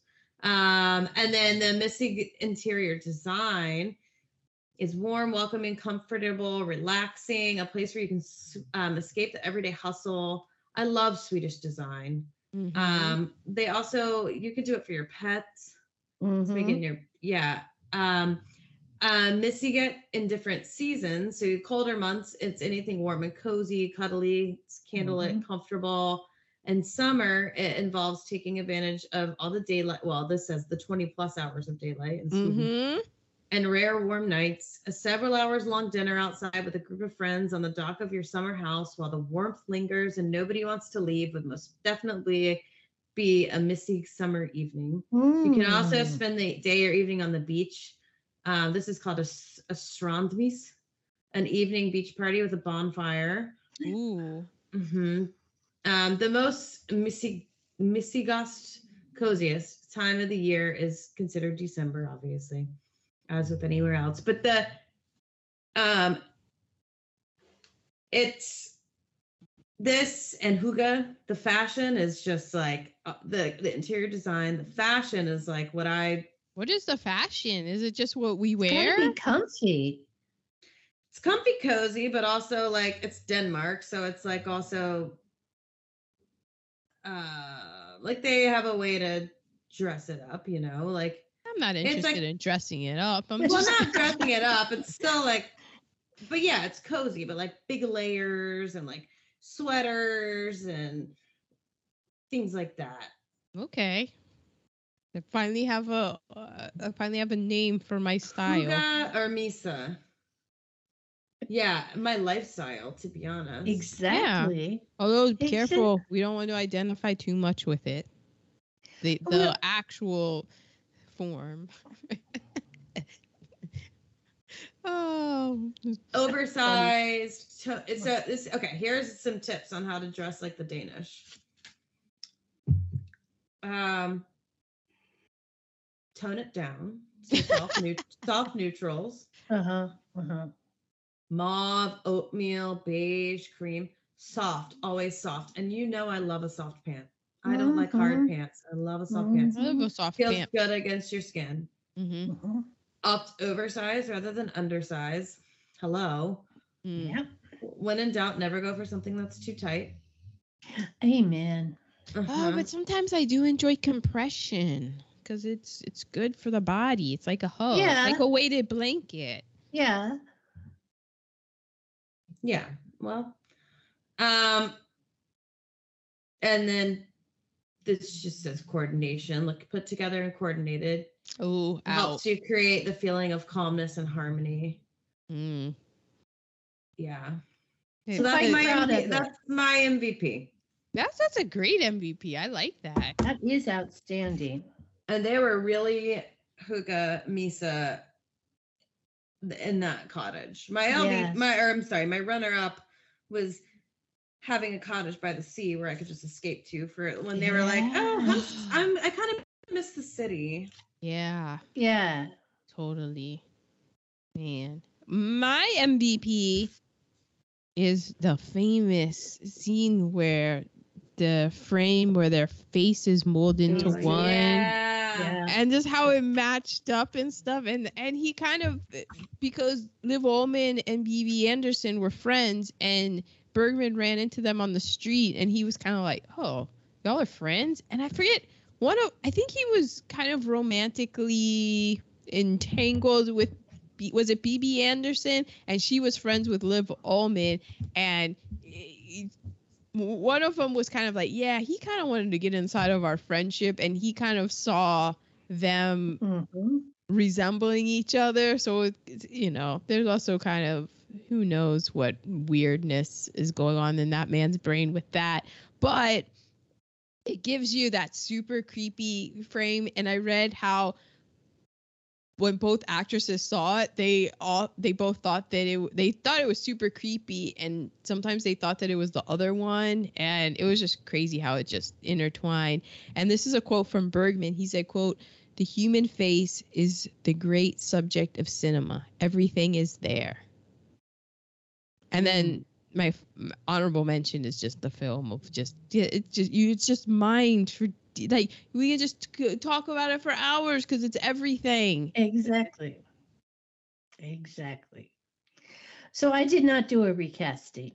I didn't do a recasting because I listed a bunch of movies that this is similar to. I haven't seen Mulholland Drive, but it came up as being. You haven't seen it? I No. know.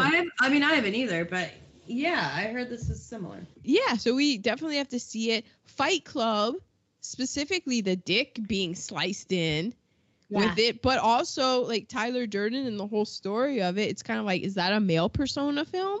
You know? Mm-hmm. Black Swan and Melancholia are also named. So it's not like you have to. And also, Bibi Andersson reminded me a lot of Jessica Chastain.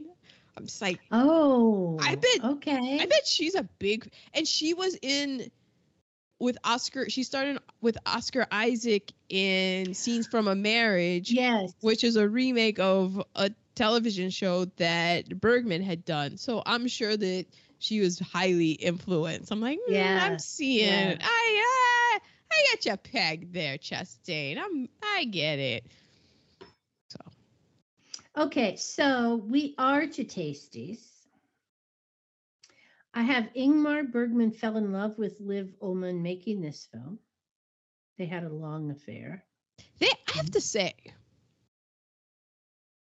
now Europeans, they tend to overall broadly get a bad rap for having no lips. But there was a lot of lippage on display here. So I'm kind of like, oh, are the Swedes? No. But then Liv Ullmann's Norwegian. So I'm like, oh, there is lippage going on. Interesting. No, because you only have 2%. Or no, you have none. Maybe Poppy's lip.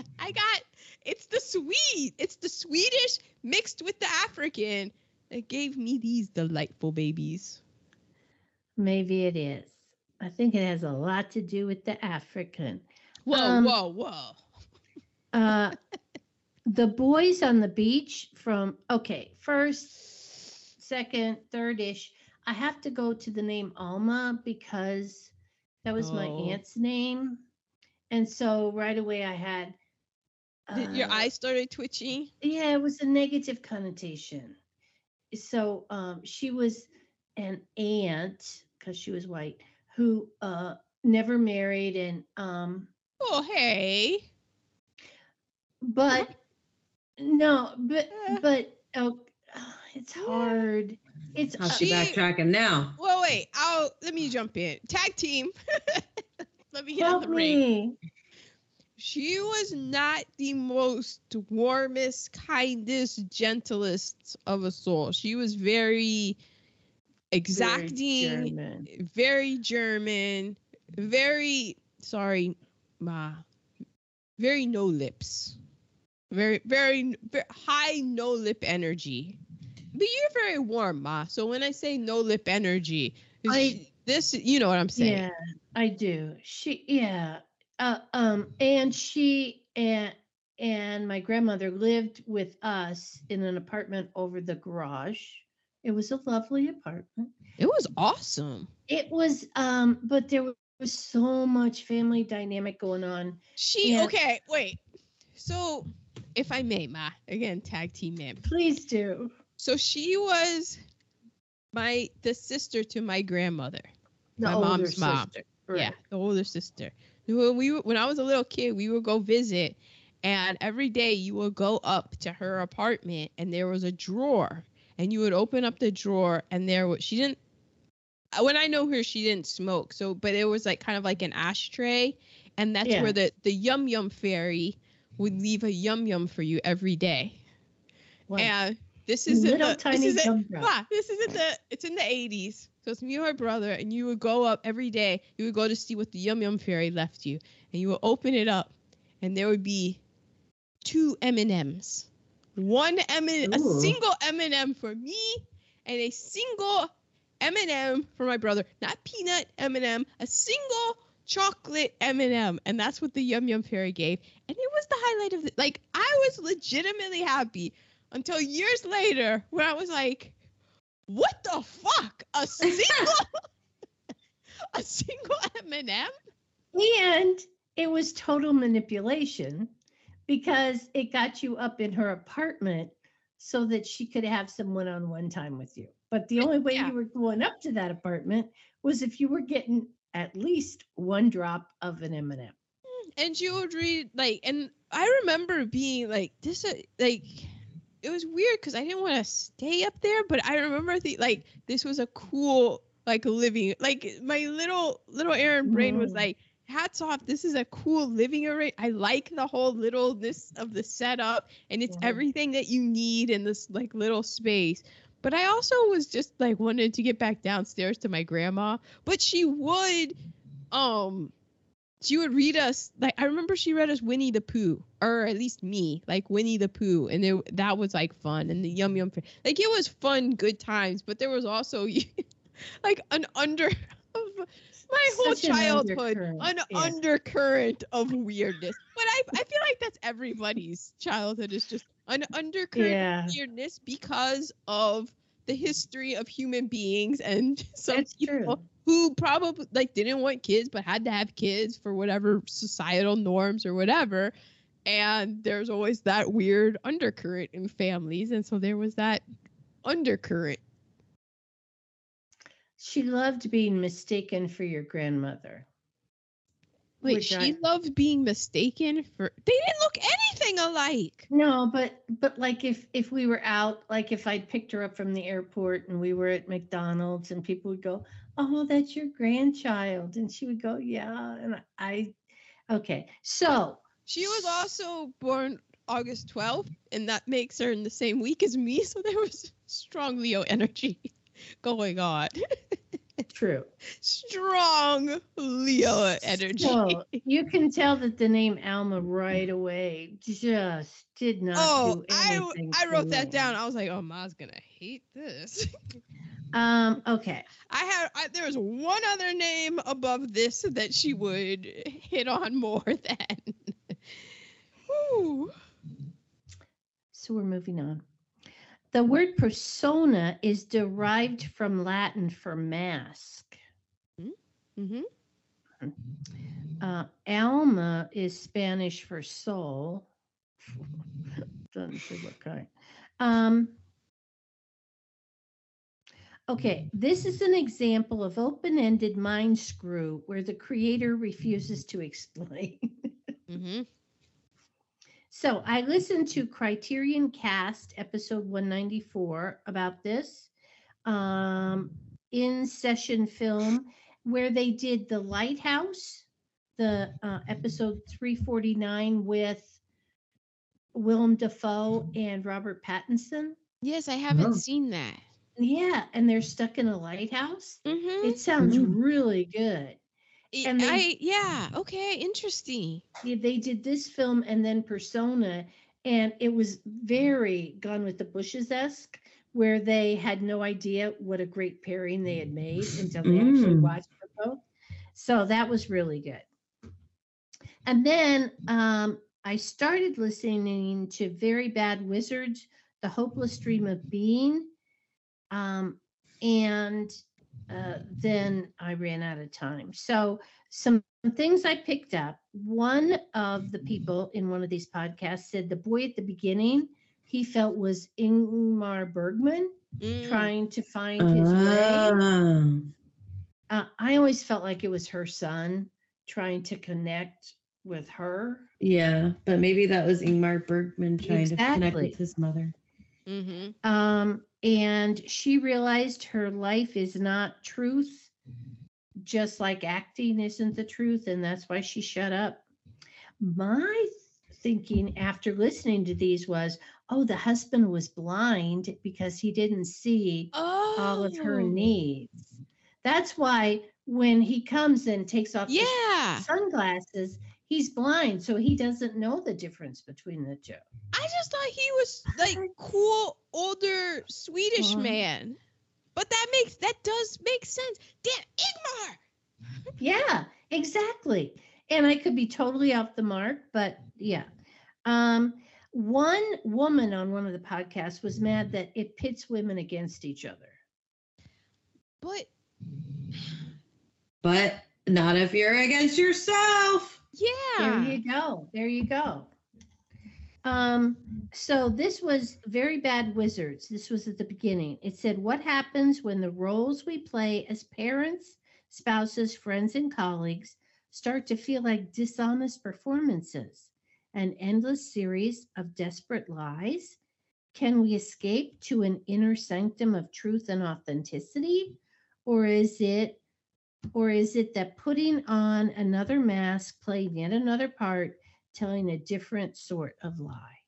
Yeah, it's the stories we tell ourselves. Mm-hmm. The stories we tell ourselves as well as others, but the ones we tell ourselves that we're living with. Well, we tell other people these stories, but then we also tell ourselves stories. And the stories that we tell ourselves is very revealing, and people get stuck in that, and it weighs them down like an anchor because it's the stories we tell ourselves, and we're all wired differently. So whatever you need to realize that it's like some people just their brains are chemically such that they need help. They need an outside influence to rebalance things, and there's nothing wrong with that. And some people it's just like what clicks in your brain that does that. But that's also why it's important, because the stories that we tell ourselves, that's movies, and the stories, and then it's who tells the stories, and those get passed down in the history. So then that's why in the regeneration was so cool, because there were all these stories that Black people were telling about themselves, and they were going around on the train routes and being passed off But the story in 2023, when you hear about it, you don't hear those stories. So it's a diminishment, you know, and it's the same with all of the ethnic minorities that made up this country. You don't hear about the indigenous stories. You don't hear about the Asian American stories. Those are all left out. And the stories that we tell are on, you know, your Casablancas, your Citizen Kanes, and those get woven down. And the subliminal messages of those stories is that these are these people and this is what matters and this is what's this true, is what and matters. you're not in it. Right. And because you're not in it, it doesn't because it all goes back into not wanting to teach the playbook, because we can't include that because that's part of the playbook and we're going to need the playbook later. Right. Okay, other tasties. Teen, did you have any? I didn't have any. Man, but you nailed it with basically, I had no idea that I had a whole lifestyle. Living a Misa lifestyle. So Bergman said of the film, quote, "Today I feel that persona," and later he had another film called Cries and Whispers, "I had gone as far as I could go, and that in a sense, these two instances, when working in total freedom, I touched wordless secrets that only the cinema can discover." Because I think because remember, the part about the language in the Swedish, those are like the words and they're important, but they're up to the translator. It's more of the feeling, and that crosses translation. So it can go out and anybody can see it and identify with it. Bergman is uncredited as the narrator. That's him. The famous scene where Elizabeth is talking about motherhood, that was shot with 2 cameras, and it was originally supposed to be intercut, but Bergman thought that each angle communicated something important and used them both entirely. Yeah, that freaked me out because I was like, wait, did we just see this? Rewind? Yeah. Okay, yeah, me too. I paused it for something, and then I was like, did I actually rewind it? Yeah. It's like, have you ever listened to a podcast and the person editing it made a mistake? I mean, I'm sure it's happened on this podcast, and they made a mistake, and you like rehear something that you already heard, and you're like, wait a second, is that me? It's like that. I did forget to mention in my positives that I really enjoyed the cinematography. Beautiful. Yes, it was. Oh my gosh. Yes. Like, I remember, it's funny, of all those scenes at the beginning, you know, the montages and stuff, but the close-up of the tree bark, and then when it went to the trees, I was just like, this is glorious. And it's one of the reasons why film students are just like, oh, it's a beautiful, you know, but this has substance behind it, whereas the knockoffs don't. It's hilarious. Because it looks like it's so easy. Let's see. Okay, Carl Jung's theory of persona, not the film, but persona, the word. Persona, right. An external entity separate from the soul.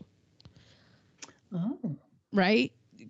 Another word for it might be the ego. Yeah. It might be the voice inside your head. That kind of thing, where you're like, wait a second. That differentiating.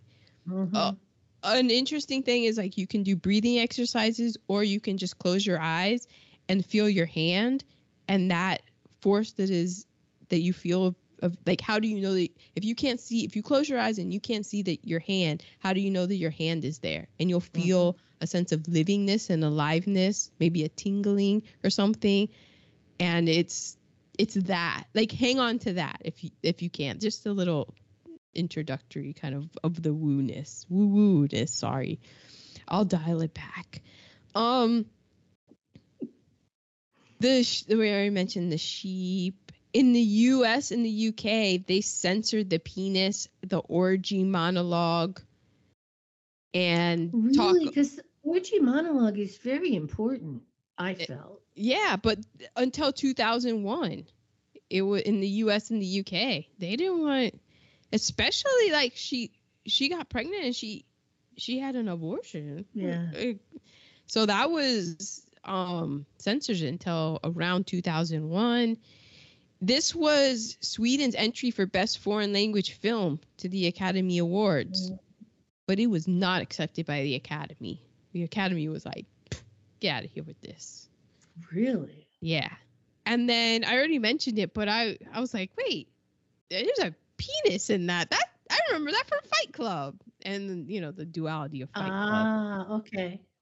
And then I read a January 2001 Ebert review. He gave this film 4 stars. When this came out in the United States in 1967, this was one of the very first films that Ebert reviewed.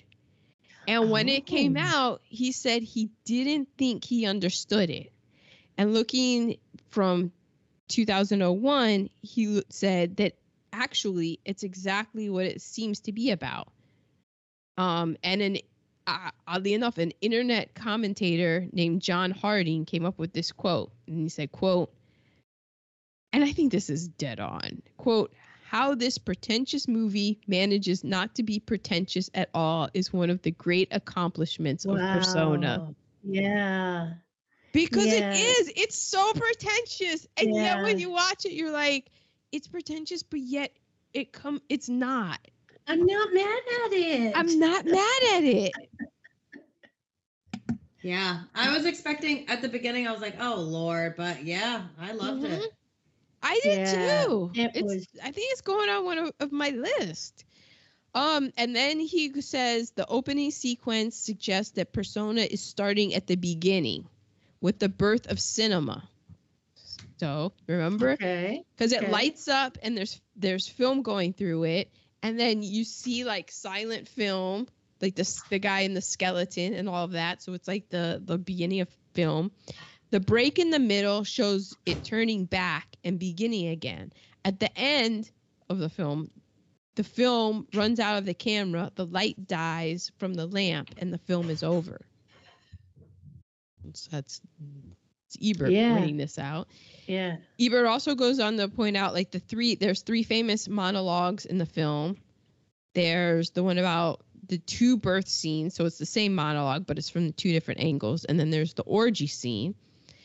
The imagery, this is referring to the orgy scene. The imagery of this monologue is so powerful that I have heard people describe the scene as if they actually saw it in the film. In all three monologues, Bergman is showing how ideas create images and reality. And then I add, AKA the stories we tell ourselves. You know, because a lot of times something happens to people and then people dwell on it and then they tell themselves like it's because of this.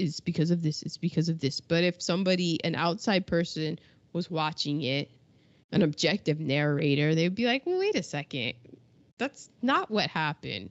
But it just gets so, you just tell the same story in your head over and over again that becomes a reality. The images create reality.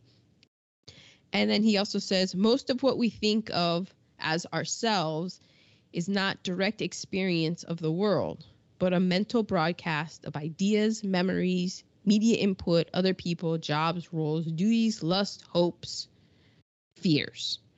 Elizabeth chooses to be who she is. Alma is not strong enough to choose not to be Elizabeth. The title is the key. Persona. Singular. So that was singular. That was his whole thing. So I'm of the opinion that it's a meditation on people, whatever you want to call it. If you want to call it the ego, identity, that the voice in your head versus your being and your soul, and that sort of always. The ego always wanting to try to steal a spotlight and, you know, tell its story and be out in the front versus just the being that's in the background and that kind of thing. And I sort of think that it's a kind of showing that on the film of the 2 people and they're arguing. But it's up to interpretation. Exactly. It's whatever. Exactly. It's an hour and 30 minutes. This podcast is going to be way longer. Than the film. So, and give it a try. And then if it's just not for you, it's okay. give it a try again and then let it go if it's not. But I think 2 viewings is doable. I mean, they're beautiful women. It's beautifully shot. You're not gonna Intriguing. It's intriguing. It's one of the great films in film history. You're in the hands of a master director. And nobody's gonna come and give you a quiz on it tomorrow. Exactly. Well, this has been Persona, and I'm very proud of all of us because when I listen to other podcasts, I'm always assuming that, like we're like, and nobody had like any epiphanies, it was all just, okay, this meant this to me at this time, and this meant this to me, but yeah. They're not going to tell you about the Black experience in Sweden, I'll tell you that. They are not. You only get that on Gone with the Bushes. And so I am praying with every ounce of what I got in me that next week is on Aaron. It is. Oh, thank God. Man. I had nothing. I had nothing. I had a movie picked out, and I was like going to go with it, but then I was like, oh, I looked at the calendar, and I was like, we're gonna have to put you in we will do you later. And I'm like, the next time that we meet is next weekend. We'll have to discuss off camera because I have something to do next Sunday, so we'll have to discuss. So actually, yeah. Oh, okay, nice. But it's Memorial Day weekend, and you guys want to guess? I have absolutely no idea. Wait, because I already mentioned it. It's kind of Night Club. No. Memorial Day weekend. I already mentioned it. Mentioned it today. Yeah. Memorial Day weekend. Those are usually the blockbusters. We haven't done it because I thought we had done it, and I Googled it. And I probably said, "Have you done this?" And you were like, "No." And we haven't done it. I'll bet that okay. What is it? 1967. 67. I thought it was important because we lost one of the great ones this week. And boys. I mean, the come on. The what boys? The Jim Brown? Yeah. The whatchamajiggy boys? 1967, The Dirty Dozen. The Dirty Dozen. Okay. It's Memorial Day? Yeah. And we haven't done it? Yeah. We gotta do The Dirty Dozen. Wow. I can't believe we haven't. It's a longer film. Sorry, Teeny. How long? But I think like it's one of the classics. She's got a great personality.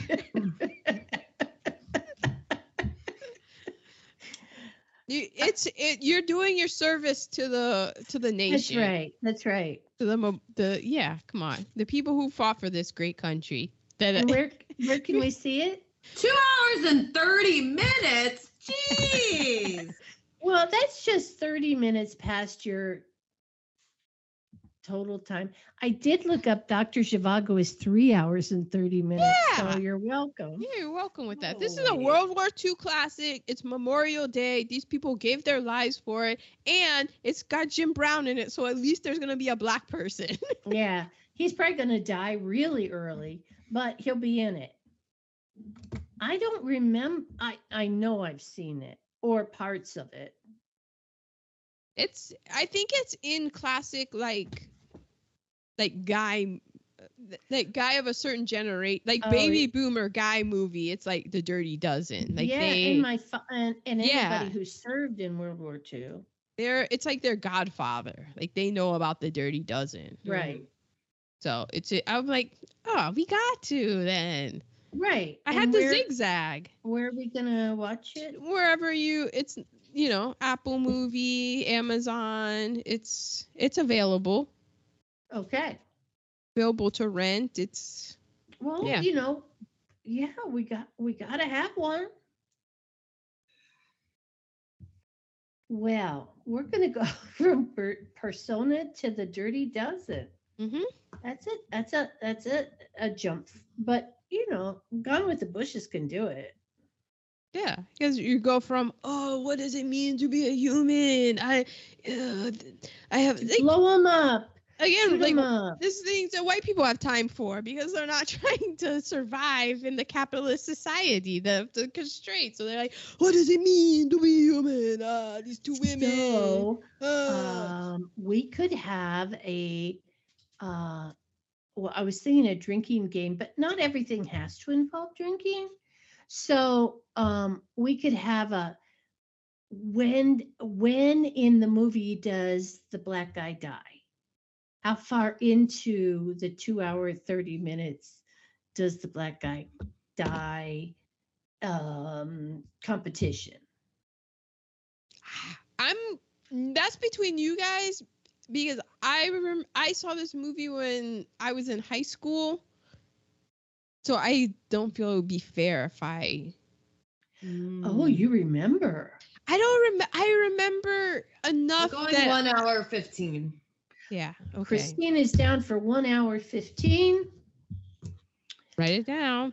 1 hour 15. I don't even know. What do you say, Ma? Christine. Well, okay, so We should have both submitted our guesses separately to Aaron because We now should now have. you have mine to go off of. yeah, because I do have yours to go off And that's of. kind of But weird. you're kind of like the bookie. You're kind of like the eighth. Yeah, you're rock. writing it down. I see you cheating. I am writing it down so I don't forget. I can't see So your phone. if How do I know you're you're not looking at it? 145, now my choice is, do I go before that or do I go after that? Yeah, the My initial over-under. thought Teeny was basically set over. the line. Right. I'm going to go 130. Okay. Okay, there you have. 1 And hour Erin 30. is out. She's not Mhm. playing this game. So if Christine wins, What do I win?